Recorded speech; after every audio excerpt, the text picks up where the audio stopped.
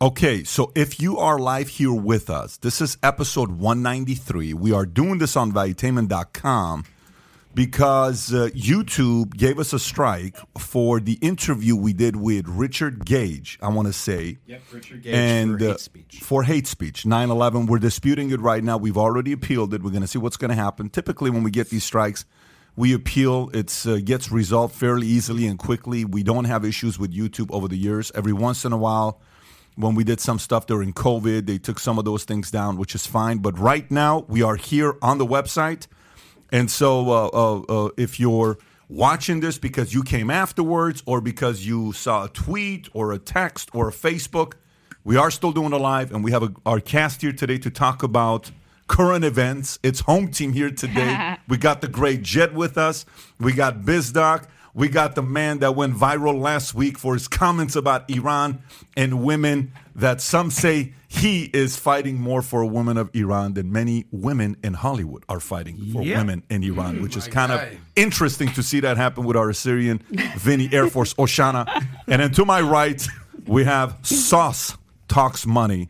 Adam Sosling in the house. Yeah, great podcast you had yesterday. I thought it was great, man, for Iran. I learned a lot about Iran. I learned a lot about the issues that's going on over there. Waking people up. It was great to see the exchange with how, Iranians on one side look at Iran and issues versus other side. And then the panel did a great job. Paulette, Morteza, Nazanin Noor was a great podcast. You got to give a shout out to Paulette showing up. I don't know if she's ever been on a podcast before. She was killing it. I thought she killed something in the Bet David blood. She knows what she's doing over there. He was, bro. You want to talk about knowledge? The guy, and he could break your neck. Exactly. Well, I know about him. I know about him already. He'll crack your neck. Dude, he shook my hand in the break, and I'm not joking. He had rings on. I did it. It crushed. I actually went. How did things work out with you and the nice lady that was right here? I thought you had strong feelings about her. And listen, how did that work out? All due respect, a beautiful girl, and I guess I'm so right leaning that the moment I heard she was like, "Oh, I support all these things." I love CNN. My body just went. So you're so right leaning, you're blinded. I'm not so right. You're blinded. No, you can't even fall in love with a beautiful Iranian girl. I can't. No, that's the problem in America. It has nothing to do with the race thing. You can't. No, she said she donated to me. I was like, you donated to all these organizations, and now everybody wants money. By the way, this is actually a very good question and a good topic for you to talk about on your show. What increases the chance of a relationship working out? Similar faith or similar political beliefs? Meaning, a Christian marries a Christian, but one's a socialist, one's a capitalist. Does that work out? Or a Christian marries a Jew. But they both believe in capitalism. They're both conservative. Which marriage is going to work out? I mean, that's to the left, politics is a religion. So that becomes, a separate component. But folks on the left, they treat their politics like religion. So one of the first guys I dated was an economics professor who was hard left, makes Bernie Sanders look conservative. It was a disaster because you don't have a shared sense of values. You don't see the world the same way. Well, I was very young. I was 19 years old, so it lasted 2.5 years. But and he was the professor, Jet? If I were a grown-ass woman.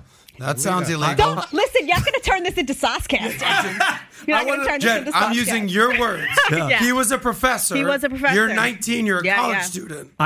Sounds inappropriate. I can only imagine how many times has this happened, Pat, where like couples in bed and they're like, baby, like I love you. Like, what do you want to do tomorrow? I'm going to get brunch, but before that, we're going to go right and vote. Who are you voting for?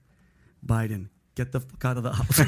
Get out of the house. Trudeau. It's like that clip where the boyfriend and the girlfriend are wrestling, and he's tickling her, and all of a sudden, boom, she lets one go. And then you see the clip is like, here you go, here's your bag, get out, right? 100%. So who are you voting for tomorrow? Get out. 100%. She's got to go. Here's a part, though. What to me is that it's interesting is that the conversations can be had. Because here's what I've learned. The more people from both sides talk to each other, the more it goes like this. I agree. That's all it is. The more both sides talk, there's going to be a pulling on both sides as it takes place. Anyways, let's get into the topics, okay? One of the topics we talked about yesterday that some actually believe it was debunked by Snopes, and it's the PayPal issue, which was very, very interesting when we talked about it yesterday. So what page is it on here? On the PayPal story, do you have it or do you not have it here on PayPal? Let me see. I don't think we have PayPal. Alexa, 7 on the top trending. Okay, check this out with PayPal. That's right, page 7. So PayPal comes out a couple days ago. And this is a story. PayPal user agreement fining users up to $2,500 for promoting misinformation was sent in error. Spox says the updated PayPal acceptable use policy effective November 3rd included an expansion of prohibited activities, which includes the ending, posting, or publication of messages, content, or materials that meet certain criteria. According to the updated PayPal user agreement, the company states that each violation could result in liquidated damages of $2,500 per violation, which would be withdrawn directly from their account. However, when contacted by Fox Business, a PayPal spokesperson said that the acceptable use policy notice went out in error and that the company will not fine users the information, which, by the way, here's what I want you to do because of what was said yesterday. So if we can get the camera on to show this. This is why she thinks it's fake, because Google is real-time editing the search engine results.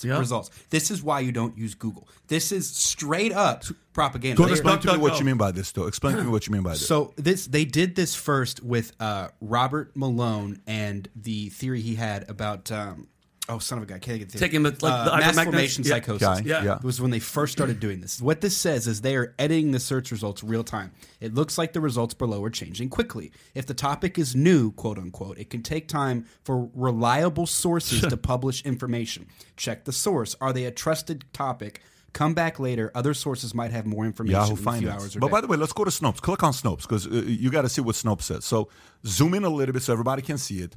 So the article says what? No, PayPal isn't planning on fining users $2,500 for posting misinformation. So the average person doesn't read the entire article ever to see what's being said. They only read the top. But as you go lower, you'll see who. Let me read the top. Hang on. I want to read this whole thing so the audience sees it.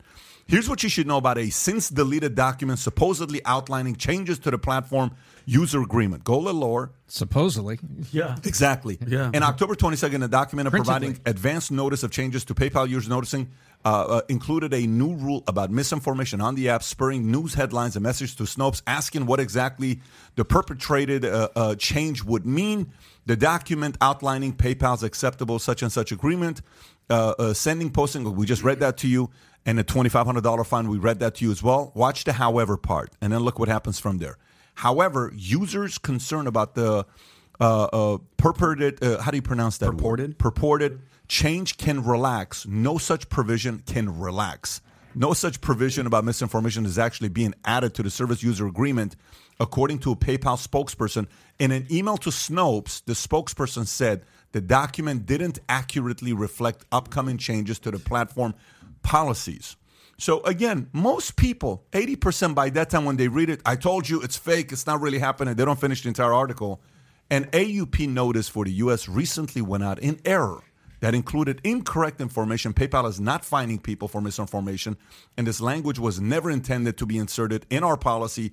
We're sorry for the confusion. What? This has caused. Pat, connect the dots for me. What is misinformation? I assume that has to do with social media, Twitter, Instagram, think about and PayPal. But think about exactly. I'm trying to connect the dots. The whole question you have to ask is, why the timing now when it's 3 weeks away from what? What event is coming up? Election terms. Exactly. Okay. So keep going. It's unknown if or to what extent other portions of the document were indeed upcoming changes to the. It's unknown. What do you mean it's unknown? It was publicly released. Additionally, we asked PayPal for an explanation of how and why the erroneous language about misinformation on the app was posted, but we received no reply. Okay, who's going to read all the way here? But we received no reply apart from the boilerplate statement quoted above. As of this writing, PayPal has deleted the entire document from its website. Nonetheless, enough people had already seen it or heard of it, creating a social media campaign. Okay, so now watch this. David Marcus, it's hard for me to openly criticize a company I used to love and gave so much to, but PayPal's new AUP goes against everything I believe in. Mm-hmm. A private company now gets to decide to take your money if you say something they disagree with. Insanity. FYI, do you know who that guy is? Who? He's the former president of PayPal, and you know who else he is? Oh, wow. Hardcore liberal. He's followed by all the main liberal folk. This is not a Republican. Mm-hmm. This is not a conservative. This is somebody that's on the left, okay, who said this. Then right below, Elon Musk says, agreed. Keep going. Kevin Jenkins, every company has the right to be woke, and I have the right to boycott these pathetic companies. PayPal account closed. Go to the next one. There's more, by the way, on the bottom. So now here's what I want you to do. Go to stock market, and let's look at PayPal stock, how it did on Monday. Oh, yeah, this is yesterday. Type in PayPal stock. Probably PayPal. not so good. No, look how you much have they to lost. see this. Look how much you have they to lost. see this. One day, they lost $5 billion yesterday. Wow. Just so you know that. PayPal lost $5 billion just yesterday. Not the type of PR You know, need. you know why? You know why? Because they were spreading misinformation. And FYI, here's what's crazy. PayPal stock right now is what? $84, give or take, $84.52. You know what it was a year ago? What? $273. Oh, damn. From $273 to $84.52. So when I posted this on Twitter, a guy commented and he said, you know, this is the problem with capitalism. You guys have such a hard time with, you know, companies who decide to do this kind of stuff. Who cares if they want to take this position? You don't have any. And I said, here's what I said. I said, you're right. Mm-hmm. You are right. They get to do this. But the audience of Disney, when Disney went woke, yeah, what happened? The stock dropped 25%. However, when Nike defended Colin Kaepernick and signed him, you know what happened to Nike the next week? It blew up. Blew up in a good way. So in a good way. The point being, we're going to find out. It may be a good move for PayPal. The next day we found out it was a bad move, cost them $5 billion. So what are your thoughts? When you see something like this, Jedediah, what do you think about this? Interesting comment you made, because a lot of people will say things like that. They'll say, oh, if you're a capitalist, then these businesses have a choice to do these things. And I think that people, when people hear that, they think of like a mom and pop shop. Oh, it's a small business. They make a decision. Okay. That's not what's going on anymore. When we talk about the system, we're talking about these big companies that are holding hands with each other, holding hands oftentimes with big government, holding hands with big institutions like Big Pharma. They're all together. So this isn't just like PayPal is some small company over here or Disney some small company over here. No, these are big established companies, large, Facebook, Twitter, PayPal, YouTube, whatever it may be, they all get a top-down message from the top, from the system, often holding hands with big government establishments, often holding hands with Big Pharma, because Big Pharma, let's face it, funds a lot of these media organizations, often holding hands with big media, that means network television, to disseminate a certain message. So this isn't just like, oh, it's a little company over here doing what it wants. You can still hold the position that it's a private company and they're entitled to do what they want, and look what happened, PayPal tanked, but you need to understand that there's a larger thing going on here, and these people are holding hands, and there is one message that gets disseminated from the top, and then they all trail it out. And all you need to look at, everyone, is look at all of the wars that were waged on misinformation, and I say that in quotes, over the last 2 years. All those people got blacklisted, they got suspended, they got pushed off social media, and oftentimes what they were saying actually wound up being true. So just understand that there's a bigger paradigm going on here than just a little business saying, oh, I'm going to make my own decisions. It's much bigger than that. Yeah, Jet, somebody in the Democratic Party was like, listen, it's November's right around the corner. We got to make this change. And from going to you, Adam, just recently on a bunch of things that I'm just signing up for, even I'm monetizing on Instagram, the first thing they default to is, hey, you have to get paid through PayPal unless you want a different, like you want to put your bank account, which people never, I'm not putting my bank account. Everything goes through PayPal. That's why it's so connected. Because if I say something accidentally wrong that I posted, like you said, I read a headline, I don't read the whole article, you're going to fine me $2,500? Like, where's that going to come? Because that's connected to my bank account. I'll tell you one thing that what I agree with Jed, which said, here's what I learned from the Tate interview, is we talk about the system and basically how there's this sort of spider web of who controls the top, is when we were interviewing Tate in Madrid. And he goes, first I got canceled by all the big tech companies, right? All the big social media companies, Twitter, Instagram, Meta came first, and then YouTube, and then TikTok. But then it didn't stop there. And then it happened to be the PayPals of the world and the credit card process of the world. But it didn't stop there. All of a sudden it's Uber and Airbnb and Discord. I'm like, what? How do all these things get interconnected? And I was basically joking, like, don't you think they're all basically on like a WhatsApp chat together or a text message thread together? And the answer was like, yeah, they probably are. Damn. So there you go. Tom, what are your thoughts on this? Well, you've got an election coming up, and the tech universe is still reeling over what they feel was Facebook misplaying the election for Trump. And if you look inside tech, they're still very critical of Zuck and Meta about Trump's election. There's a lot of criticism goes there. And so they're scared to death of all things social, and they're scared to death of equal time. True equal time results in voters moving. And I believe this was an intentional step that they were trying to influence and take a position. This episode is brought to you by Bumble. So, you want to find someone you're compatible with, specifically someone who's ready for a serious connection, totally open to having kids in the future, is a tall, rock-climbing Libra, and loves rom-coms with vegan pizzas on Tuesdays just as much as you do. Bumble knows that you know exactly what's right for you. So whatever it is you're looking for, Bumble's features can help you find it. Date now on Bumble. When you need mealtime inspiration, it's worth shopping Kroger, where you'll find over 30,000 mouth-watering choices that excite your inner foodie. And no matter what tasty choice you make, you'll enjoy our everyday low prices, plus extra ways to save, like digital coupons worth over $600 each week. You can also save up to $1 off per gallon at the pump with fuel points. More savings and more inspiring flavors make shopping Kroger worth it every time. Kroger, fresh for everyone. Fuel restrictions apply. Against the other opinion, the other side, equal time. And I think they got burned in a nanosecond. I think it's as simple as that. Simple as that for this to happen. Well, listen, bad policies have consequences. Bad strategies have consequences. And there's a risk. And PayPal took a risk, and they got backlash in a major way. To find somebody on their opinion for $2,500, whatever it is, it's pathetic to me. But they have the right to do this. And we have the right to say no. You know, right after if you go on Twitter, I posted right afterwards saying, hey, this is why capitalism works. People have responded, and PayPal is taking their, click on the media. Click on media because it's going to block you. Just go, shit, it does that every time. Go a little lower. Let's see if it'll show it or not. Go one more right after that. See, you have to log it in. Anyways, I said something about the people have responded. And they've scared the crap out of PayPal. They're no longer doing a $2,500 fine. You know how many people below said the following? It's too late. I'm out. Oh, yeah. Oh, wow. Just the fact that you thought about doing that to me, I'm out. Mm-hmm. People didn't even give a second chance. Just the fact that you thought about fining me for what I believe in, I'm gone using PayPal. And it's not a few of them. It was a very good Monday for Stripe. It was a very bad day for PayPal. That's their competitor. Is yeah. Stripe. Well, you talk about capitalism. Now you have Venmo. What's their You've stock? got what's the other thing that you use with Stripe is the beast. Stripe. Stripe is Cash App. Zelle. I mean, so there's options out there. Exactly. But here's the thing: all those people fall in line. Who banned Andrew Tate? Stripe. These all people fall in line. And what do? They tell the right to go make their own platform, and then they take the freaking platform down. Yeah. Look at Parler or Getter. They have to host on AWS or Salesforce or any of these big data farms and servers. And what do those people do? They then take the platforms down. I mean, Parler was taken down by an infrastructure. Yes, infrastructure they removed it from the app stores, from this, Google Play. This doesn't work long term. I'm going to keep saying this. It will not work long term.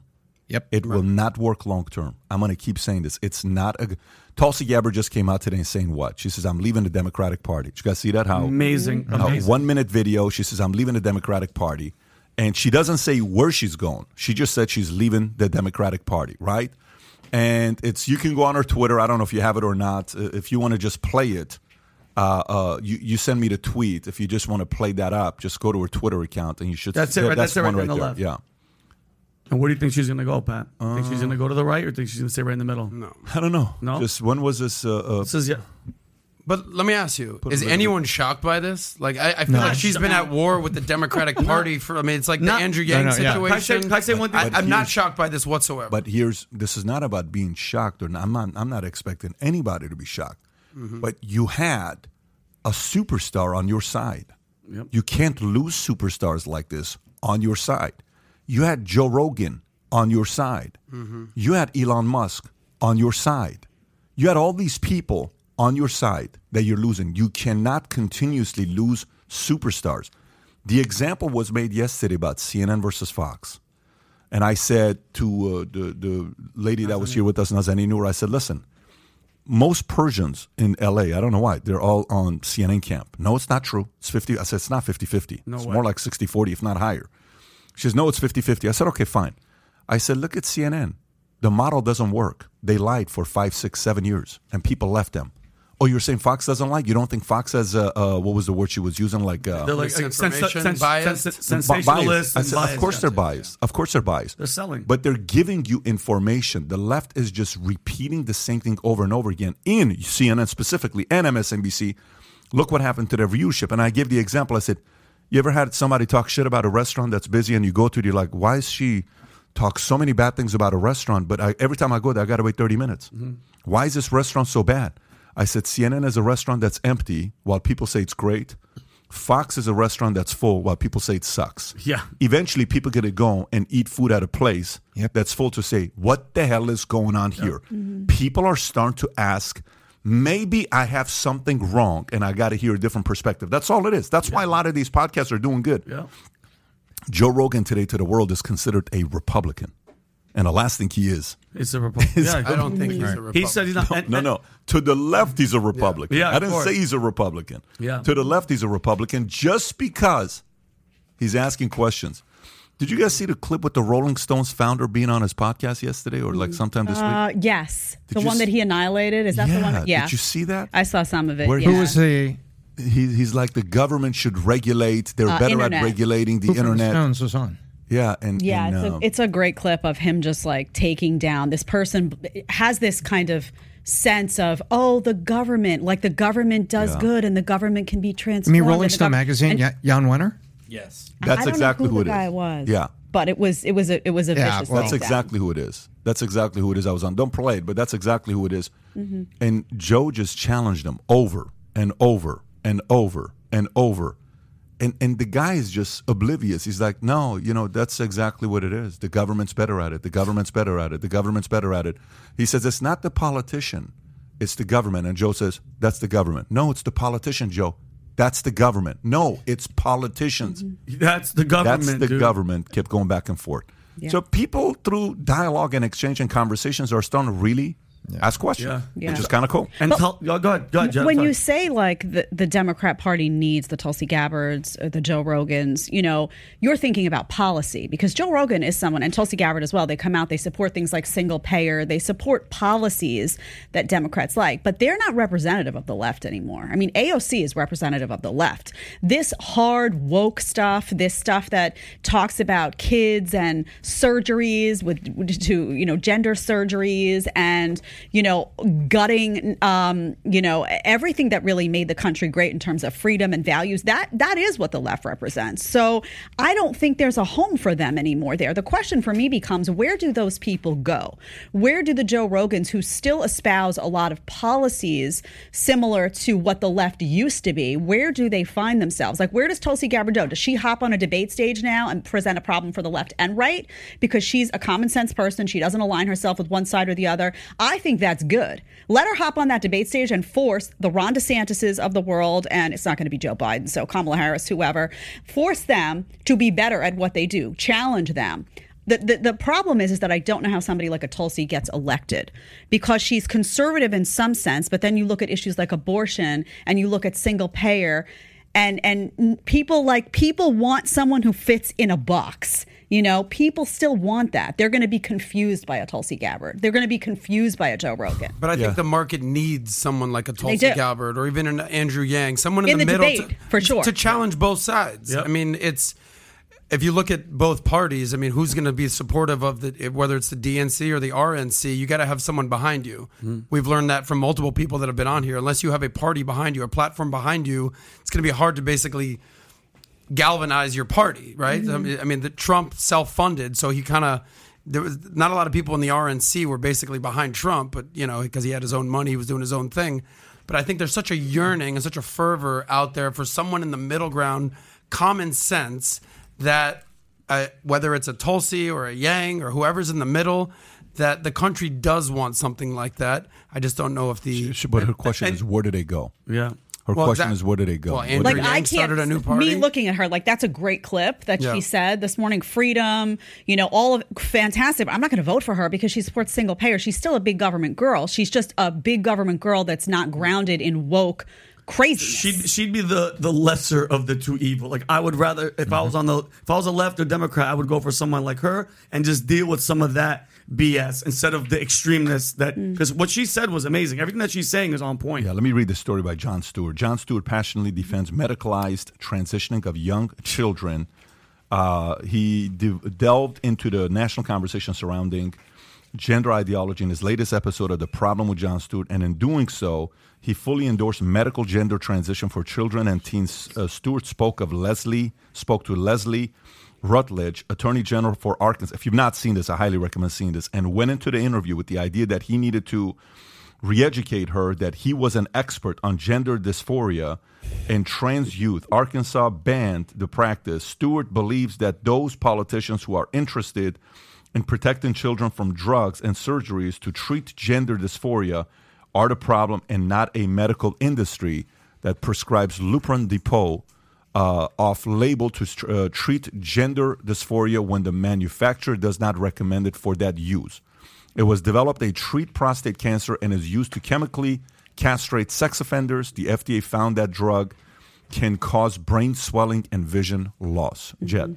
Yeah, so this is really important to understand because when we talk about the system, this is the next cash cow. This is the next big venture that's going to make the left money. Planned Parenthood, I covered on my show, is now making these gender transitions a priority. In addition to abortion, they are prioritizing doing drug therapy for kids that come in the door. They want to, accept this. And this is a big pharma umbrella. Everyone needs to realize big pharma stands to benefit and make an enormous amount of money out of this. So what you're going to see is you're going to see folks on the left. They're going to come in. They're going to support this. This is the system at work. This is the next big issue. Also, and I will remind you over and over again, if you are going to seize a country, you have to go for the children. You have to go for two groups, actually. You have to go for young, healthy, strong men. You need to take them down. You need to make them weak. And then you need to go after kids. And that is what is happening right now, which is why you see the drag shows for kids. You see all of this stuff going on in schools. You see the indoctrination of kids. This is a plan to convert kids young, to grab them. Also, remember, you make them drug dependent. These people, once they start on these hormone therapies, that's a lifetime customer for Big Pharma. So there is a big vision here of brainwash the kids, get the parents involved. This is, right here what you see, this craziness, this is your modern Democrat Party. But what's the role of the parents here? Because if there's a 12-year-old kid that wants to do this, I'm sorry, Timmy or Sally, what do the parents have to say about this? I mean, this is nuts to me. Well, because the parents are listening to Jon Stewart. The parents are listening to mainstream media all the time. The parents are, remember, keep in mind, these media companies are in large part funded by pharma. I will guarantee you that you are going to see commercials. It's going to trickle out. You saw what happened with the vaccine. You're going to see commercials trick out. You already see the targeting of parents where parents are told that their kids will be suicidal if they don't embrace these changes, if they don't support their 5-year-old little boy who says, I'm a girl, like my son wakes up one day and says, oh, I'm a monkey, mommy, I'm supposed to believe that now. Mm-hmm. They are being targeted and told, if you don't support this, then your kid may be suicidal and it's going to be on you. So these parents are told, bring your kids to therapy. They go into these therapy sessions. There's a lot of brainwashing that gets involved. They take drugs way early. And then once they hit 18 or 17, actually, in some cases, which has been discovered, then it becomes time for massive surgeries that are life-changing, life-altering, and can't be undone. Well, let me ask you, Jed, because you're a parent. I'm not a parent. Okay, on one hand, this is not something that I'm like cool with or even familiar with for that matter. I don't have kids, and I'm very protective of my nephew. I'm like, you're a boy, bro. We're playing sports. Yeah. That's very much me. But at the same time, if you're a parent and you believe this BS and you fall victim to it, that's your decision. You make bad decisions, you have to live with your consequences. Well, that's on the parent, no? Well, whether it's the media or whoever you're listening to, isn't that on the parent? Well, yeah, but they're making decisions for their children. That's what I'm saying. Well, I mean, how far? Sure. You can say you're a legal guardian in the sense of you being a legal guardian of your child. 100%. But you realize the whole system is completely broken. You now have kids. I know Tyler would have good stats on this probably. The number of kids that are now identifying as, they're saying I'm transgender is blowing up. It's like double what it was just a few years ago. It's like cool to do. This is a social. All the cool kids pee their pants. This is what's happening. This is like you go on TikTok. This is the new thing. Kids that are lost, kids that are feeling confused. You have a bad day. Now you're like, oh, maybe I'm the wrong gender. So honestly, we live in a deeply sick society. If you have parents now that are hopping on board with that, you're supposed to be a parent. But you're that's my point. Isn't Isn't it on the parents to be like, listen? Sure. I know that all the kids in school are saying this, but let me teach you. Like, for instance, Pat has kids all within elementary school age. If God forbid one of your kids was saying this, you would have a heart to heart with one of the kids and say, listen, here's how life works. You would have this conversation. Adam, I think this is a very complex issue here, and I'll give you my feedback on this, and then we can go from there. I can only have influence over my kids so much. This morning I was watching TikTok. I'm watching one video of Trump talking about his brother. And he said, my brother Fred was more handsome than me, was better speaking than me, he was more charming than me, he was better at telling story than me by far. And he said, but my brother told me, and he was much older than me, he said he kept telling me, don't drink, don't smoke, never drink, never smoke, never drink. Never smoke. He says he told me that so many times.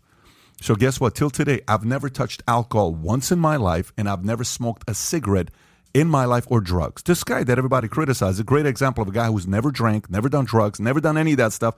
And he told his kids 3 things with me: no alcohol, no drugs, no tattoos.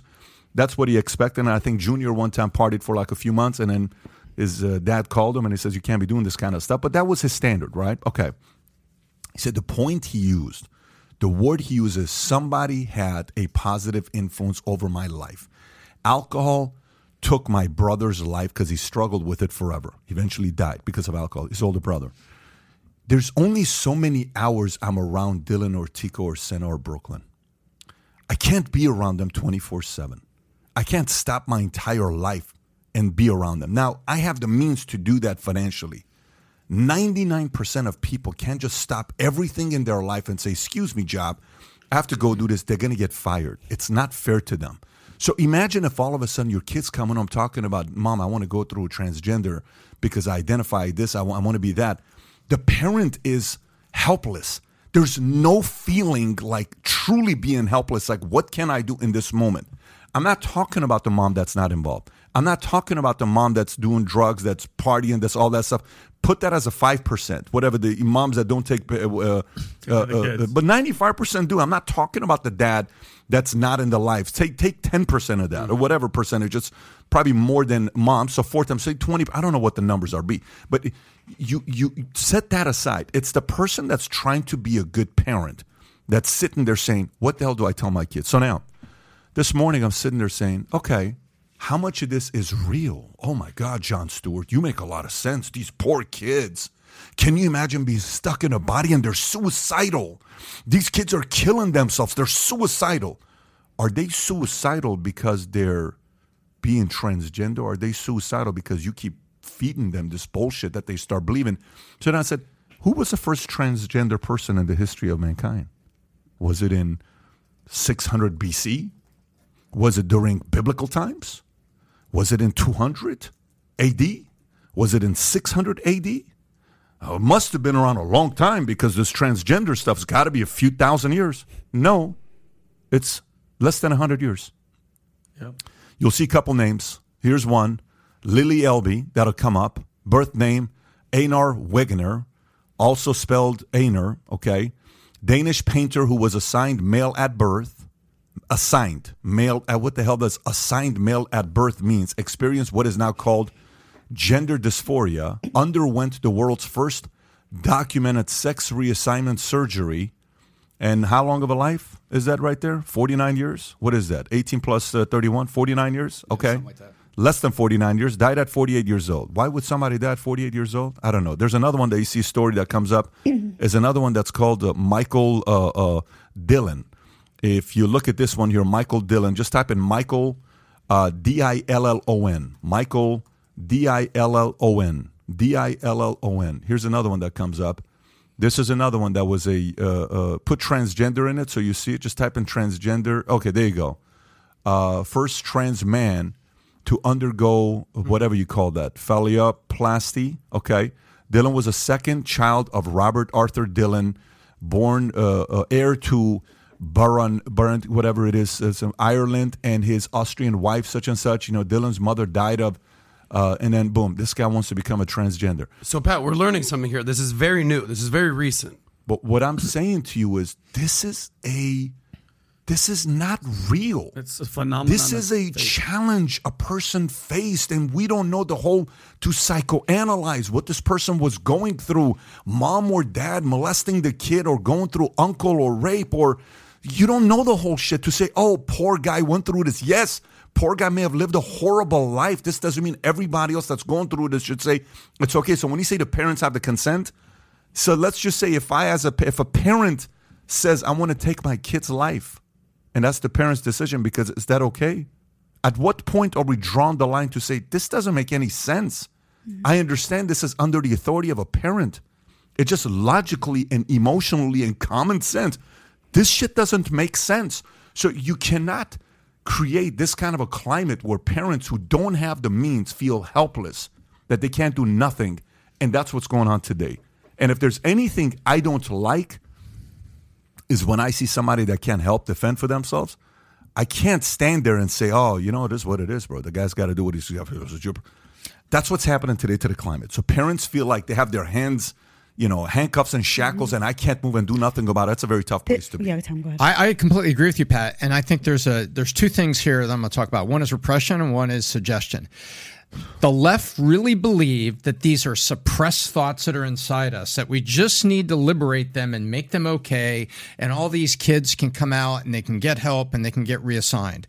What they don't understand is it's really suggestion that's happening in the mind of these kids, and acceptability. What if you show, I can do it in 10 minutes, you show praise to a kid for doing something a little off, then they'll do something that's a little off or a little funny, because the kids want the praise of their teachers, of the people around them. So the kids are going to go that way. The left will say, see, they're repressed and now it's coming out because they're being shown it's okay.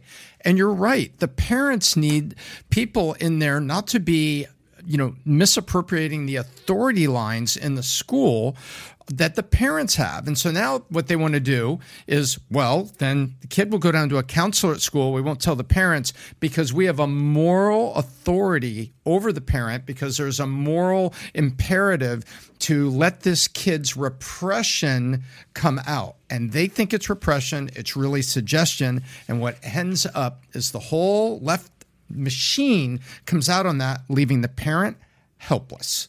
That's what's happening. And it's wrong. And by the way, the stuff Lupron that they're talking about, Lupron was originally brought forth for a thing called precocious puberty, where the pituitary gland starts too early and girls are getting their growth spurt as young as 5 years old. So Lupron was a good drug designed to suppress that. This is something I personally know a lot about. And it helps. Now we're taking this drug and basically using it for gender reassignment is actually a discovered side effect of this drug. And they're like, But wait a minute, look what we can do with it. We can chemically castrate people. We can give it to 12 and 13-year-old girls, suppress the pituitary gland, suppress their development so that we can reassign them as males. This is as bad as the Nazis testing drugs. And they were testing drugs. This is bad. They're testing this and using a side effect that's known in Lupron to say, oh, it's got this great societal benefit. Bull. So they don't have to test this drug. They don't have to go to the FDA because it's already there. So the side effect is going to make them double the money. This drug has been used for precocious. Look it up. It's called precocious puberty. It's a condition in young girls, very young girls. It has a designated effect. It's expensive as hell, by the way. Yeah, I can imagine. It's like $7,000 a quarter. Mm-hmm. So it's $28,000 a year. This stuff is. Yeah, right? By the way, there it is. When puberty begins in girls before 8, 9, and boys, considered precocious puberty. All it is the pituitary gland waking up a little too early, and we got to tell the pituitary gland, hey, chill out for a couple years and then go do your thing so this person can develop into normal adulthood. What were you going to say, Jen? No, I was just going to say, you mentioned the FDA. Yeah. So just keep in mind the FDA is bought and sold. The FDA is part of the system. Yeah, the FDA people at the FDA change hands with the CDC, that change hands with big government, that change hands with big pharma. They all, if you go watch Dope Sick. Spend some time and watch Dope Sick. I'm telling telling you guys. I think this is a really interesting conversation. I know you have a lot of people that watch that are parents. There are two types of parents that are struggling right now. Well, one is struggling and one is a robot. You have parents that have their eyes wide open and are looking at what's going on and see what's going on in schools, and they have their heads on straight. So they see what's happening and they want to do something. But the problem is those kids are in schools all day long, getting indoctrinated. They now go up and parents don't even know what's going on. Oftentimes the schools will not get consent. We've covered schools where the kid shows up to school as a boy, leaves the house, shows up at school, tells the teacher, I'm a girl, and goes throughout the entire school day being referred to as a girl. How does that kid then go home back to, his family? And what does the parent do? That's been how many hours a day that child has been inculcated in heaven knows what. There's a second group of parents, though, that need to be talked about, and these are the robots. These are people who have absorbed. You talk about, Adam, you mentioned, parents, isn't it up to them? There is a segment of society that's increasing and growing and ballooning that just absorbs whatever you tell them. People have lost their backbone. This started with academia and how everyone's told to sit down and shut up. You're not supposed to be a free-thinking person anymore. You're not supposed to challenge authority. You're not supposed to challenge the status quo. So you have parents that listen to something like Jon Stewart. It's horrible to say, and they're like a little sponge, and they just absorb it, and they say, well, this must be what's going on. Yep. CNN said it. Mainstream media said it. Jon Stewart said it. This is what's happening. And then they become part of the club and they have stopped thinking for themselves. I know we have expectations as adults who are free thinking that other adults would be free thinking. That is not always the case. And then those people have children and their mess becomes their child's mess, which is why you see kids running around right now with their masks on, afraid to take them off, afraid of social settings because neurotic parents gave that to their children. So they pick up on that stuff. So what I want to see happen is I want the parents who have their head on straight to walk into those schools and say enough. They need to take authority over the situation. They need to rip their kids out of schools if they can. If they can't, they need to do whatever they can to battle this stuff. And other people out there that have turned into robots, you need to wake up. You need to wake up instead of becoming a steward of the system. Well, and real quick, I think there's a third group of parents that we're not addressing here, and these are the parents that legally cannot do anything in states like Washington, where you don't have to have parental consent to have gender transition surgery, or if you take your child to a psychiatrist and the psychiatrist affirms the child's beliefs that they are transgender, and the parent pushes back, the parent is now being arrested for child abuse. There are parents in states that cannot do anything by law because they'll be arrested, and the kids will be forcibly removed from the parents. So, who do you guys think is the biggest influence for a child in a school, 12, 13, 14, that's getting that in their head? Is it because if they're on TikTok, China owns TikTok, and like Big Jed, you were saying, they're trying to demasculinize men and make the men weak. That's the perfect way to do it, is from within, because those people, and I'm keeping going down the line, they're not going to have kids. Overpopulation, we've been hugely overpopulated. Everybody's been saying it. Bill Gates has been saying it forever. There's too many people on the planet. Those people are not having kids. To answer your question, in the schools, K6, there is one person at the front of the class, and they do not change classes for subjects. That K6 teacher has more influence over them in terms of total hours of influence and suggestion and reinforcement than the parent does. It's the K6. 7th grade, they start going around. They have a math teacher, a science teacher. They start changing classes. But K6, those formative years, it's that person standing at the front of the class. It's actually the guidance counselor, too. Just having worked in schools for a really long time, it's actually the guidance counselor. I've sat with guidance counselors that will talk to me about how they keep stuff from parents, how they will have conversations with the kids about stuff that's medical, and they won't share it with the parents, how they are happy to refer to a child as a different gender if the kid so desires, even though that is not something that the parents approve of. Happens all the time in guidance counselor rooms. Is there any way to have kids, those cops wear those things that you can see whatever the hell the cop is doing at any moment? I think they should put something on it. People have been pushing for cameras in classrooms. And I'm not saying one in the classroom, because that's invasion of everybody's privacy. Whose privacy? Hang on, but whose privacy is that invading? If you put a camera in a classroom, what are you trying to hide? No, I agree. What I'm saying is to make it personal. If I'm Pat and I want to see what Dylan is doing at any time, I want to push a freaking button. I'm like, who are you talking to him about this and this and that? And then is there any way to get a little bit more involved? Because mind you, me and Adam don't have any kids. Hearing this type of stuff from you guys that do have kids makes me even more of I'm fine. People do that for their babysitter and convalescent homes for their parents. They say your elderly father, he's got some bruises on his forearm, and you're like, is some nurse coming in here grabbing him? So you put a camera in his retirement facility, and you do it for your babysitter. But listen to me. hell upon you if you try to do it in the classroom. Let me ask you parents here, Pat. We all grew up in the 80s for the most part. BizDoc a little before that. Thanks. Is it more, is it more of a challenge to raise kids today more than ever? Right? Mm-hmm. With social media, with everything you're talking about like sort of like Ask the Big why. Brother approach? Ask why. That's what I want to know. Why is that? Why do you think? Tell me. I want you to think, and you don't have kids. I want you to think. Why do you think it's harder today than it was when we were 12 years old, 6 years old? In the I mean, the first answer that would have to be social media, just because it has a greater influence than anything we've ever seen with our kids. I mean, growing up, I was the kid that we would always just play sports in the front yard. That's all it was. Yeah. Right? This was pre-beeper, pre-cell phone, pre-social media. Yep. There was no influence over your life other than at school. So right? So can I? That's one. So give me the easiest product to sell. What's an easy product? Let's say we all become salespeople. Okay. And Tyler's our sales leader. He wants to teach us how to sell this product. What's an easy product to sell? Car. Okay, cool. What kind of a car? Just a regular car. Toyota Corolla, which I have, which is amazing. What's an easy thing where the average person can learn how to sell? Can we say phone? Ice cream? How to sell an iPhone? Okay, no, honestly, let's just Certain ideas. Haagen-Dazs? let's just say iPhone. Bally's Total Fitness? If you're trying to sell an iPhone, how do you sell an iPhone versus a Droid?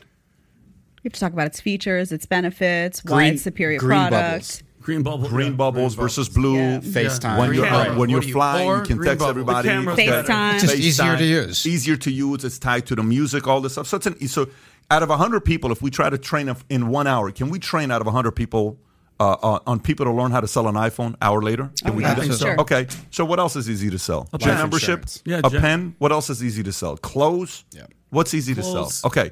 So what's hard to sell? What is a hard product to teach someone to sell that takes months and months and Insurance. months and months to sell? Insurance. What else? Stuff that's Financial expensive. products. But give me specific. I want specific. What do you think is hard to teach somebody to sell? I think it's very hard to teach them to sell, like, life insurance and annuities. They're technical. The benefits are What there. else? But What about fashion? Like nothing like that? No. Technical. Technology. You'll look great and you can get laid. I want that. I want that top. I want that. That's the product. But here's the point I'm trying to make to you when I'm saying like what's hard to sell, what's easy to sell. In the 80s, every product you ever sell comes up with a set of FAQs. Some it's 5 frequently asked questions. So tell me, what is the chances that if I buy this real estate property, the market's going to go down?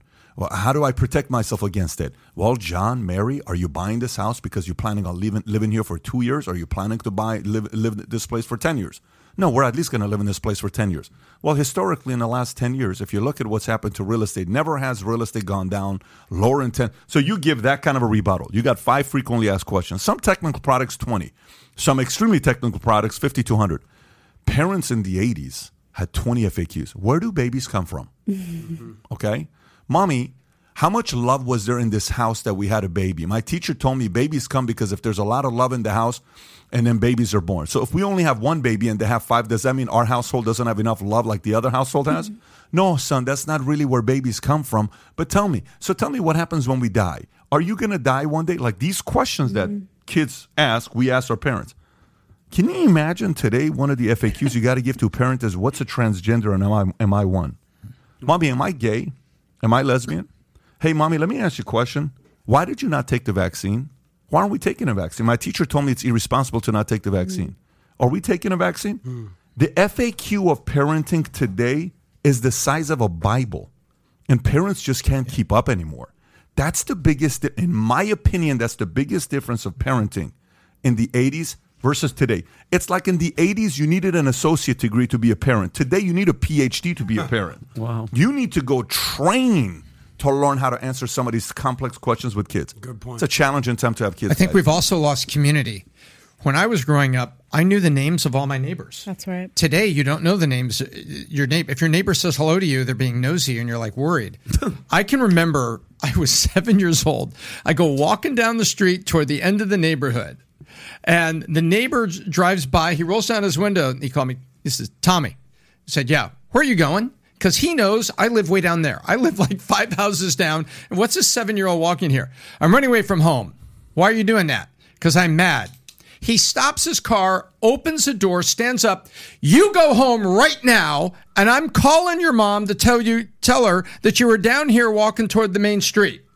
And so I got home because he's calling my parole officer, telling her that You remember this? I remember this. I was 7 years old. And so guess what? That doesn't happen today. You don't talk to my kid. You don't yell at my kid. But that father was part of the community of the neighborhood. And we weren't all Republicans. We weren't all Democrats. There is different views there. But there is a community that's been lost in America. You don't know your neighbors and you don't trust your neighbors. There was a time when he thought that I should tell this kid. And what is the only thing he did? Get home. I'm calling your mom. That was it. By the time I got home, says, where were you? I was walking down toward the main road. And why were we doing that? And now, guess what? I got this this moment with my mom. I'm in my room, and I'm waiting for my dad to get home because I'm not supposed to be doing this. And we all just learned that BizDoc used to be called Tommy. Tommy. Because I was little, and it's the nickname for little kids. That's such an important thing. You're talking about community, though, and that's been lost. And there are so many parents, Tom, that are now trying to recapture that because it's exhausting to all those questions that Pat spouted off before. It's true. You have to think what your kid could come home and ask. There's a lot of people, though, now that want that a little bit of that simplicity back, and they're moving off the grid. They're going into the small towns. You see a lot of people leaving the New York Cities. They're leaving the Miamis. They're leaving the, even the Austin, Texases, and they're heading out into get some land and get that sense of community where they can raise their child in a place that's not woke, that's not crazy, where the school actually teaches them, reading, writing, and math, and not, propaganda all day long, and they don't have to worry about indoctrination, and that they know their neighbors, and there is a sense of community. Because think about it too, the privileged can hire help, can do this, but people need community.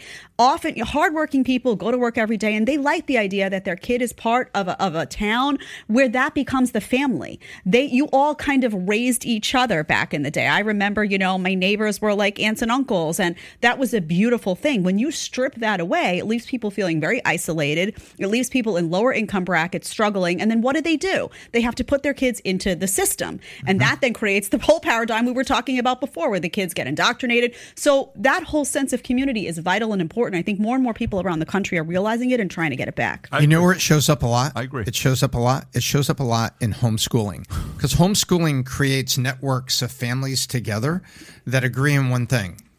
The school is whack, and we're going to homeschool. I love it. Whack. And they, right? You whack. It's true. And but look what builds up. Relationships build up, because somebody teaches science because they knew that, or they hire a tutor to be part of that. And homeschooling families, there's, huge community that's growing out of that, out of not going up to the mountains and all being weird people, right? This isn't Deliverance and homeschool.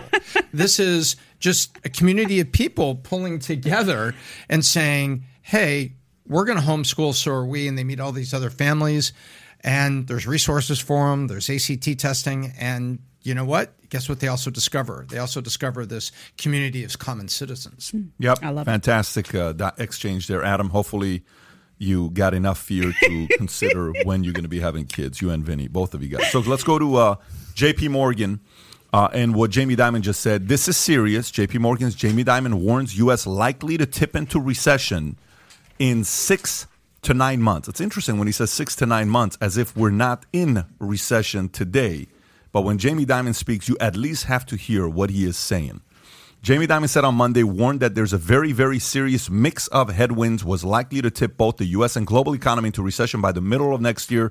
Dimon, chief executive of the largest bank in the U.S., said that the U.S. economy was actually still doing well at present, and consumers were likely to be in better shape compared with 2008 global financial crisis when the world tips into recession. Among the indicators ringing alarm bells, Dimon cited the impact of runaway inflation, interest rates going up more than expected, and unknown effects of quantitative easing and Russia's war in Ukraine being said. Now, there's a lot of other things. By the way, while this is happening, Bernanke gets a Nobel Prize, and Michael Burry just tweeted out this morning, a few hours ago, saying Bernanke gets the Nobel Prize in economics, not a joke, meaning they really gave this guy a Nobel Prize in economics after the way they did quantitative easing back in 2008. So, Tom, what are your thoughts about what Jamie Dimon just said about recession being in the next 6 to 12 months? Well, first of all, remember, 9 months. Jamie speaks for the banking industry, so there's some benefits to himself in there. He is not completely altruistic here.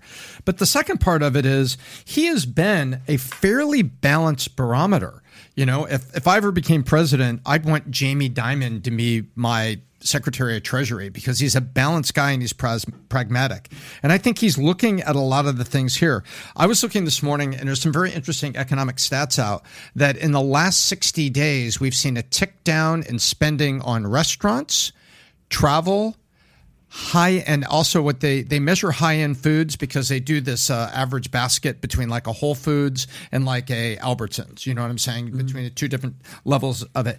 And people are, interestingly, they're not budging on all their on Spotify, Netflix, Disney Plus, and Hulu. They're not budging, but they're moving off of restaurant spending and things. So I think the consumer data that's out there that Jamie's looking at is that the consumer is in, by the way, look what he says, better shape than the 2008 financial crisis.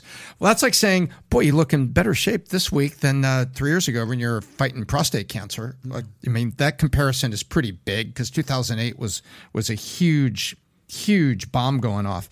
And I think he's right. And there's consumer data that's showing it in what people, are spending.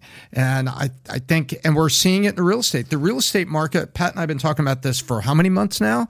How many short clips have we got? VT short clips, go back and look at them, folks. We've been talking about this for a while. Housing prices now are starting to tip and seriously tip.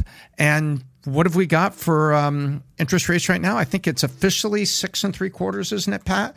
For like a 650 credit, so solid credit for a 30-year fixed mortgage. So not too technical, just look at a typical mortgage like that. And we're 6.75% now. And it's not going to be 0.5% in December. It's looking more like it's going to be 0.75%. So I think Dimon is looking at consumers, he's looking at housing, and he's looking at a Fed that's going to move it again December 10th to 15th. Bank rate, I just looked at it right now. Tyler, if you want to pull it up, 6.89 is the bank rate right now. It's almost 7. 30-year fix, yes. Here we come. 6.88, about 7. I think it's going to get to 10%. And I said this a while back. People thought I was crazy. I said gas prices are going to go to $10. They said, and I said this 2 years ago, 2.5 years ago. You can't spend money like the way we did without prices going up and trying to fake it. It's not possible. And the biggest thing is, so this last week, I had some of the biggest money managers of Morgan Stanley dealing with a fly out last Friday. They were here. We had a lengthy meeting together. And these are the best of the best at what they do out of New York. We had a very good meeting together. And then I had a meeting with my Goldman Sachs folks as well the week prior to that. Let me tell you what both are concerned about. Both are concerned about the fact that this thing's not going to slow down. It's going to keep going down. They're not optimistic at all about 2023 whatsoever. Inflation is not going away. Powell said we're going to keep increasing rates and keep them high until inflation hits what number? 2%. You know what inflation's at right now? Go look at what inflation's at right now. What's current inflation right now? Okay, current inflation right now, if you look at this, okay? Current inflation right now, if you look at it, is 8.3%. 8.3%. Wow. You know, if you go to current inflation rates, go from 2000 to 2022, click on that calculator right there. Let's take a look at this. Zoom in a little bit. Man, I wish we could go in to see.